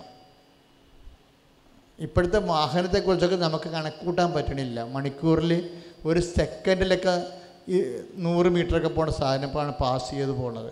അപ്പോൾ നിങ്ങൾ വട്ടോന്നീളം പാഞ്ഞിട്ടൊരു കാര്യമില്ല, വളരെ ശ്രദ്ധിക്കണം. ക്രോസ് അങ്ങനെ പാസ് ചെയ്യുന്നതിനെ കൂട്ടത്തോടെ പാസ് ചെയ്യാൻ പറ്റും, ഒറ്റാളായിട്ടൊന്നും പാസ് ചെയ്യരുത്. അത് ഇങ്ങോട്ട് തിരിച്ചു വരുമ്പോഴും അങ്ങനെ തന്നെ ആയിരിക്കണം. പ്രേക്ഷിത പ്രവർത്തകരുടെ ധ്യാനം 26-ാം തീയതിയാണ്. പ്രേക്ഷിത പ്രവർത്തകരുടെ ധ്യാനം അടുത്ത 26-ാം തീയതി. ആഗസ്റ്റ് മാസ ശുശ്രൂഷകൾ തങ്കി ആരാധന 2-ാം തീയതി, ആഗസ്റ്റ് 2-ാം തീയതി. ആദ്യ ഞായർ ദമ്പതി ധ്യാനം ആഗസ്റ്റ് 5-ാം തീയതി. ആദ്യ ചൊവ്വ ഉപവാസ പ്രാർത്ഥന ആഗസ്റ്റ് 7-ാം തീയതി. വിദ്യാർത്ഥികളുടെ ധ്യാനം ആഗസ്റ്റ് 11-ാം തീയതി.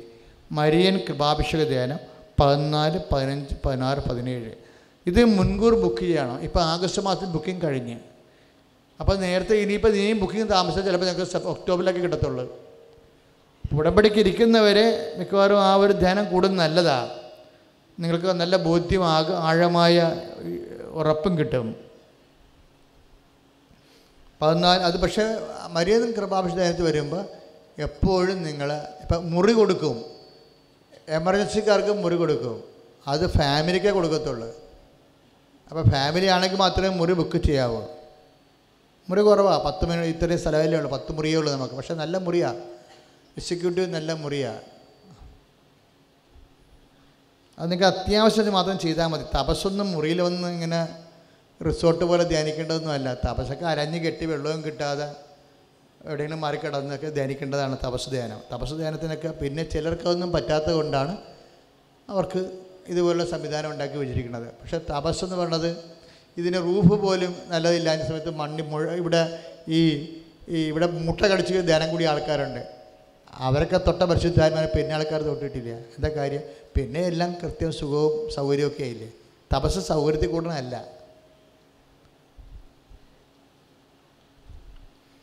അടുത്ത മാസം 3-ാം ഞായറാഴ്ച 19-ാം തീയതി. അടുത്ത മാസം 3-ാം ഞായറാഴ്ച പ്രാർത്ഥന 19-ാം തീയതിയാണ്. ഉടമ്പടി ചെയ്യുന്നവർ ഒരു മാസം ഒരു ശുശ്രൂഷ മാത്രം കൂടിയാൽ മതി. ബാക്കി പ്രാർത്ഥന വീട്ടിൽ വെച്ച് ചെല്ലേണ്ടതാണ്. പിന്നെ എപ്പോഴും നമ്മൾ ശ്രദ്ധിക്കേണ്ടത്, ഇപ്പം ഞങ്ങളിവിടെ സോഷ്യൽ മീഡിയയിൽ നിന്ന് നിങ്ങൾക്ക് ഒരു സ്ലിപ്പ് തന്നിട്ടുണ്ട്. അടുത്ത മാസം മുതൽ അത് കാർഡാക്കും. അതെന്താ വെച്ചാൽ നിങ്ങൾ ആരെങ്കിലും കൊണ്ട് നിങ്ങളുടെ മൊബൈലിലേക്ക് കൃപാസനത്തിൻ്റെ ഫേസ്ബുക്ക് പേജ് ലൈക്ക് ചെയ്യിക്കണം. എന്നിട്ടത് ഷെയർ ചെയ്യണം. അത് ഉടമ്പടിയുടെ ഭാഗമാണ്. കർത്താവിനെ അറിയാത്തവർ നമ്മൾ അറിയിക്കണം. നിങ്ങളുടെ കൂട്ടത്തിൽ ഫേസ്ബുക്കിന് 50-500 ഫ്രണ്ട്സ് ഉണ്ടെങ്കിൽ നിങ്ങളൊന്ന് ഷെയർ ചെയ്താൽ ഈ കൃപാസന വചന ധ്യാനം 500 പേരിലേക്ക് നിങ്ങൾക്ക് തന്നെ സുവിശേഷ വേല ചെയ്യാൻ പറ്റും. അപ്പം അത് ചെയ്യാൻ വേണ്ടിയാണ് തരണത്. അപ്പം അതുകൊണ്ട് എപ്പോഴും നമ്മൾ ശ്രദ്ധിക്കണം. ഒരു പ്രാർത്ഥന കൃപാസനത്തിൽ കൂടും, ബാക്കി 5 പ്രാർത്ഥന വീട്ടിലിരുന്ന് കൂടാൻ വേണ്ടിയാണ് മൊബൈൽ വെച്ചുകൊണ്ട്. ഇപ്പം മൊബൈലിൽ തന്നെ ഉള്ളത്, ഇപ്പോൾ പുതിയ ടി വിയൊക്കെ മൊബൈലിൽ നിന്ന് നമുക്ക് ടി വിയിലോട്ട് കണക്ട് ചെയ്ത് കഴിഞ്ഞാൽ ടി വി കാണാൻ പറ്റും, വലിയ സ്ക്രീനിൽ കാണാൻ പറ്റും. അപ്പം അതൊക്കെ സംവിധാനം ഉള്ളവർ അത് പ്രയോജനപ്പെടുത്തണം. പിന്നെ ബസ്സിലിരുന്നും എവിടെ ഇരുന്നും ഈ സമയമാകുമ്പോൾ ആരാധന 2:30 മണിക്കാണ്. ഒന്നുമില്ലെങ്കിൽ ആരാധന കൂടാൻ നോക്കണം. അല്ലെങ്കിൽ നിങ്ങൾ ആ സമയത്ത് ഓഫീസിലൊക്കെ ആണെങ്കിൽ വൈകുന്നേരം രാത്രി കൃപാസന ലൈവിൽ എന്താ ഉള്ളതെന്ന് നോക്കിയിട്ട് അതെടുത്ത് കാണണം, എന്നിട്ട് ഷെയർ ചെയ്യണം. അപ്പോൾ ദൈവത്തെ മനസ്സിലാകും, നീ ദൈവത്തിൻ്റെ മകളാണെന്ന് മനസ്സിലാകും, മകനാണെന്ന് മനസ്സിലാകും. അപ്പോൾ ദൈവത്തിന് ദയ തോന്നും. ദൈവത്തിന് സ്നേഹം തോന്നിയാൽ ദൈവത്തിന് ദയ തോന്നും. ദയ തോന്നിയാൽ നമ്മുടെ കാര്യം എളുപ്പമാകും. അപ്പോൾ ദൈവത്തിന് സ്നേഹം തോന്നണം, അതിനു വേണ്ടി നീ ശ്രമിക്കണം. അതിനാണ് ഇതൊക്കെ ഈ സൂത്രപ്പണിയൊക്കെ പറഞ്ഞു തരുന്നത്. ഞങ്ങളൊക്കെ ഇതൊന്നും പറഞ്ഞു തരാൻ ആരാധന സമയത്ത് കുഞ്ഞുനാൾ മുതലേ കർത്താവ് സഹായിച്ചിട്ടാണ് ഓരോരോ കാര്യങ്ങൾ കർത്താവ് വെളിപ്പെടുത്തുന്നത്. ഇന്ന ചെയ്താൽ ചില സ്ഥലത്ത് മഴ പെയ്യണമെങ്കിലും റോഡിലാണെങ്കിലും പട്ടാളം പോലെ വണ്ടി പോയാലും കർത്താവിനെയും കൊണ്ട് പുരോഹിതൻ പോയാൽ അപ്പം മുട്ടേ നിൽക്കും. അപ്പോൾ അതൊക്കെ കർത്താവിന് അറിയാം. ചുമ്മാ വേഷം വിശ്വാസമല്ല, ആത്മാർത്ഥമായിട്ട് വിശ്വസിക്കുന്ന ആളാണെന്നറിയുമ്പോൾ ദൈവം വിട്ടു പോകത്തില്ല. വേഷമാണ്, ചുമ്മാ മകളെ കെട്ടിക്കാൻ വേണ്ടി IAS പാസ്സാക്കാൻ വേണ്ടി വന്നിരിക്കണം തോന്നിയാൽ അത് പണിയാവും. അപ്പം അങ്ങനെ ദൈവത്തിന് പിടികൊടുക്കരുത്. നിങ്ങൾ ഈ കാണിക്കുന്ന വിശുദ്ധി നീണ്ടു നിൽക്കുമെന്ന് ദൈവത്തിനൊരു ബോധ്യം കൊടുക്കണം നമ്മൾ. അല്ലാതെ ഒരു തൽക്കാലത്തേക്ക് ഒരു അറേഞ്ച്മെൻറ്റാണെന്ന് തോന്നിക്കഴിഞ്ഞാൽ നമ്മളെക്കാൾ നല്ലോണം ദൈവത്തിന് അറിയാം ആൾ ഫ്രോഡാണ്, ഫേക്കാണെന്ന് പറഞ്ഞാൽ പണിത് കിട്ടും. അത് ചെയ്യരുത്. ഇത് ഒരു ഉടമ്പടി എന്ന് പറയുന്ന ഒരു വിശ്വാസിയെ ഒറ്റ മാസം കൊണ്ട് വേദസാക്ഷിയാക്കി മാറ്റും. നിങ്ങൾ നോക്കിയോ, ഒറ്റ മാസം കൊണ്ട് ഒരു വേദസാക്ഷിയാക്കി മാറ്റും. ദൈവത്തിൻ്റെ വേദസാക്ഷിനെ വല്ലതും തൊടത്തില്ല. അതാണ് ഉടമ്പടിയുടെ മിറക്കിൾ എന്ന് പറയുന്നത്.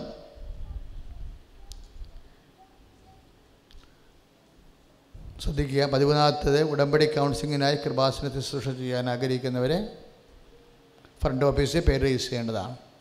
ഉടമ്പടി കൗൺസിലിങ്ങിന് വേണ്ടി കൗൺസിലറാകാൻ വേണ്ടി ആഗ്രഹിക്കുന്നവർക്ക് ഉടമ്പടിയുടെ പ്രത്യേക ക്ലാസ്സുണ്ട്. കൃപാസനത്തിൽ പേര് രജിസ്റ്റർ ചെയ്യേണ്ടതാണ്. ഉടമ്പടി കൈപ്പുസ്തകം വാങ്ങിച്ച് അങ്ങനെയുള്ളവർ നേരത്തെ പഠിക്കണം. പക്ഷേ +2 എങ്കിലും വിദ്യാഭ്യാസ യോഗ്യത ഉണ്ടാകണം.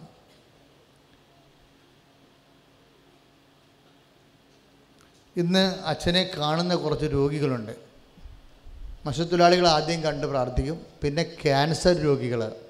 എപ്പോഴും ഓർക്കുക, കൃപാസനത്തിൽ എപ്പോഴും എല്ലാ കൂട്ടായ്മയ്ക്കും ഉടമ്പടി ചെയ്യാതെ ആദ്യമായിട്ട് വരുന്ന ആൾക്കാരാണെങ്കിൽ ക്യാൻസർ രോഗികളെ പ്രാർത്ഥിക്കും, കിഡ്നി രോഗികളെ പ്രാർത്ഥിക്കും, പിന്നെ ഗർഭത്തിൽ കുഴപ്പമുള്ളവരെ പ്രാർത്ഥിക്കും. എല്ലാം ഗർഭിണികളെയും പ്രാർത്ഥിക്കണത് ആദ്യം ഞായറാഴ്ചയാണ്.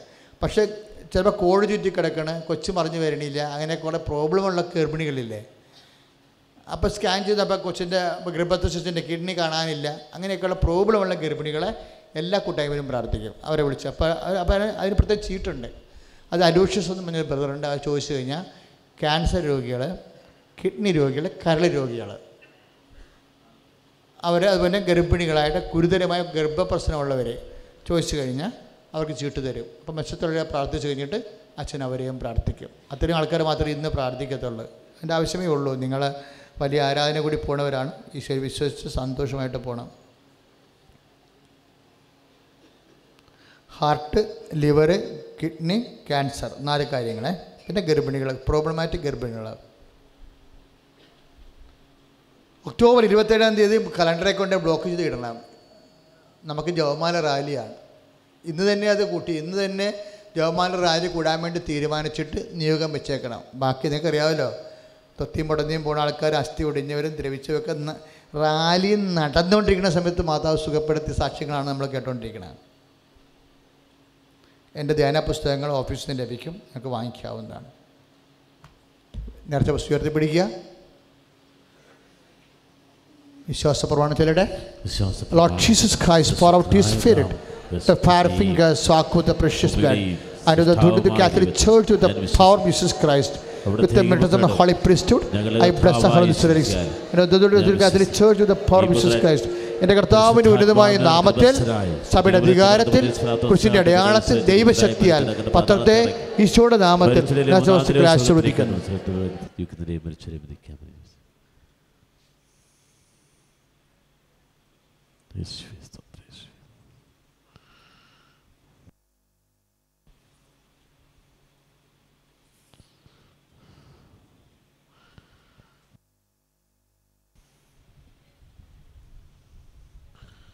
സമാപന ആശീർവാദം എൻ്റെ സമയത്ത് നേർച്ച വസ്തു ഉയർത്തിപ്പിടിക്കേണ്ടതാണ്. അതിനുശേഷം നിങ്ങൾ പോകുമ്പോൾ പത്രം വാങ്ങിക്കാവുന്നതാണ്. പിന്നെ റോഡിലോട്ട് ചെല്ലുമ്പോൾ വളരെയേറെ ശ്രദ്ധിച്ച് വേണം. പരമാവധി നിങ്ങളെ വണ്ടി ഇപ്പുറത്ത് കൊണ്ടുവന്നിട്ടിട്ട് എടുക്കണം.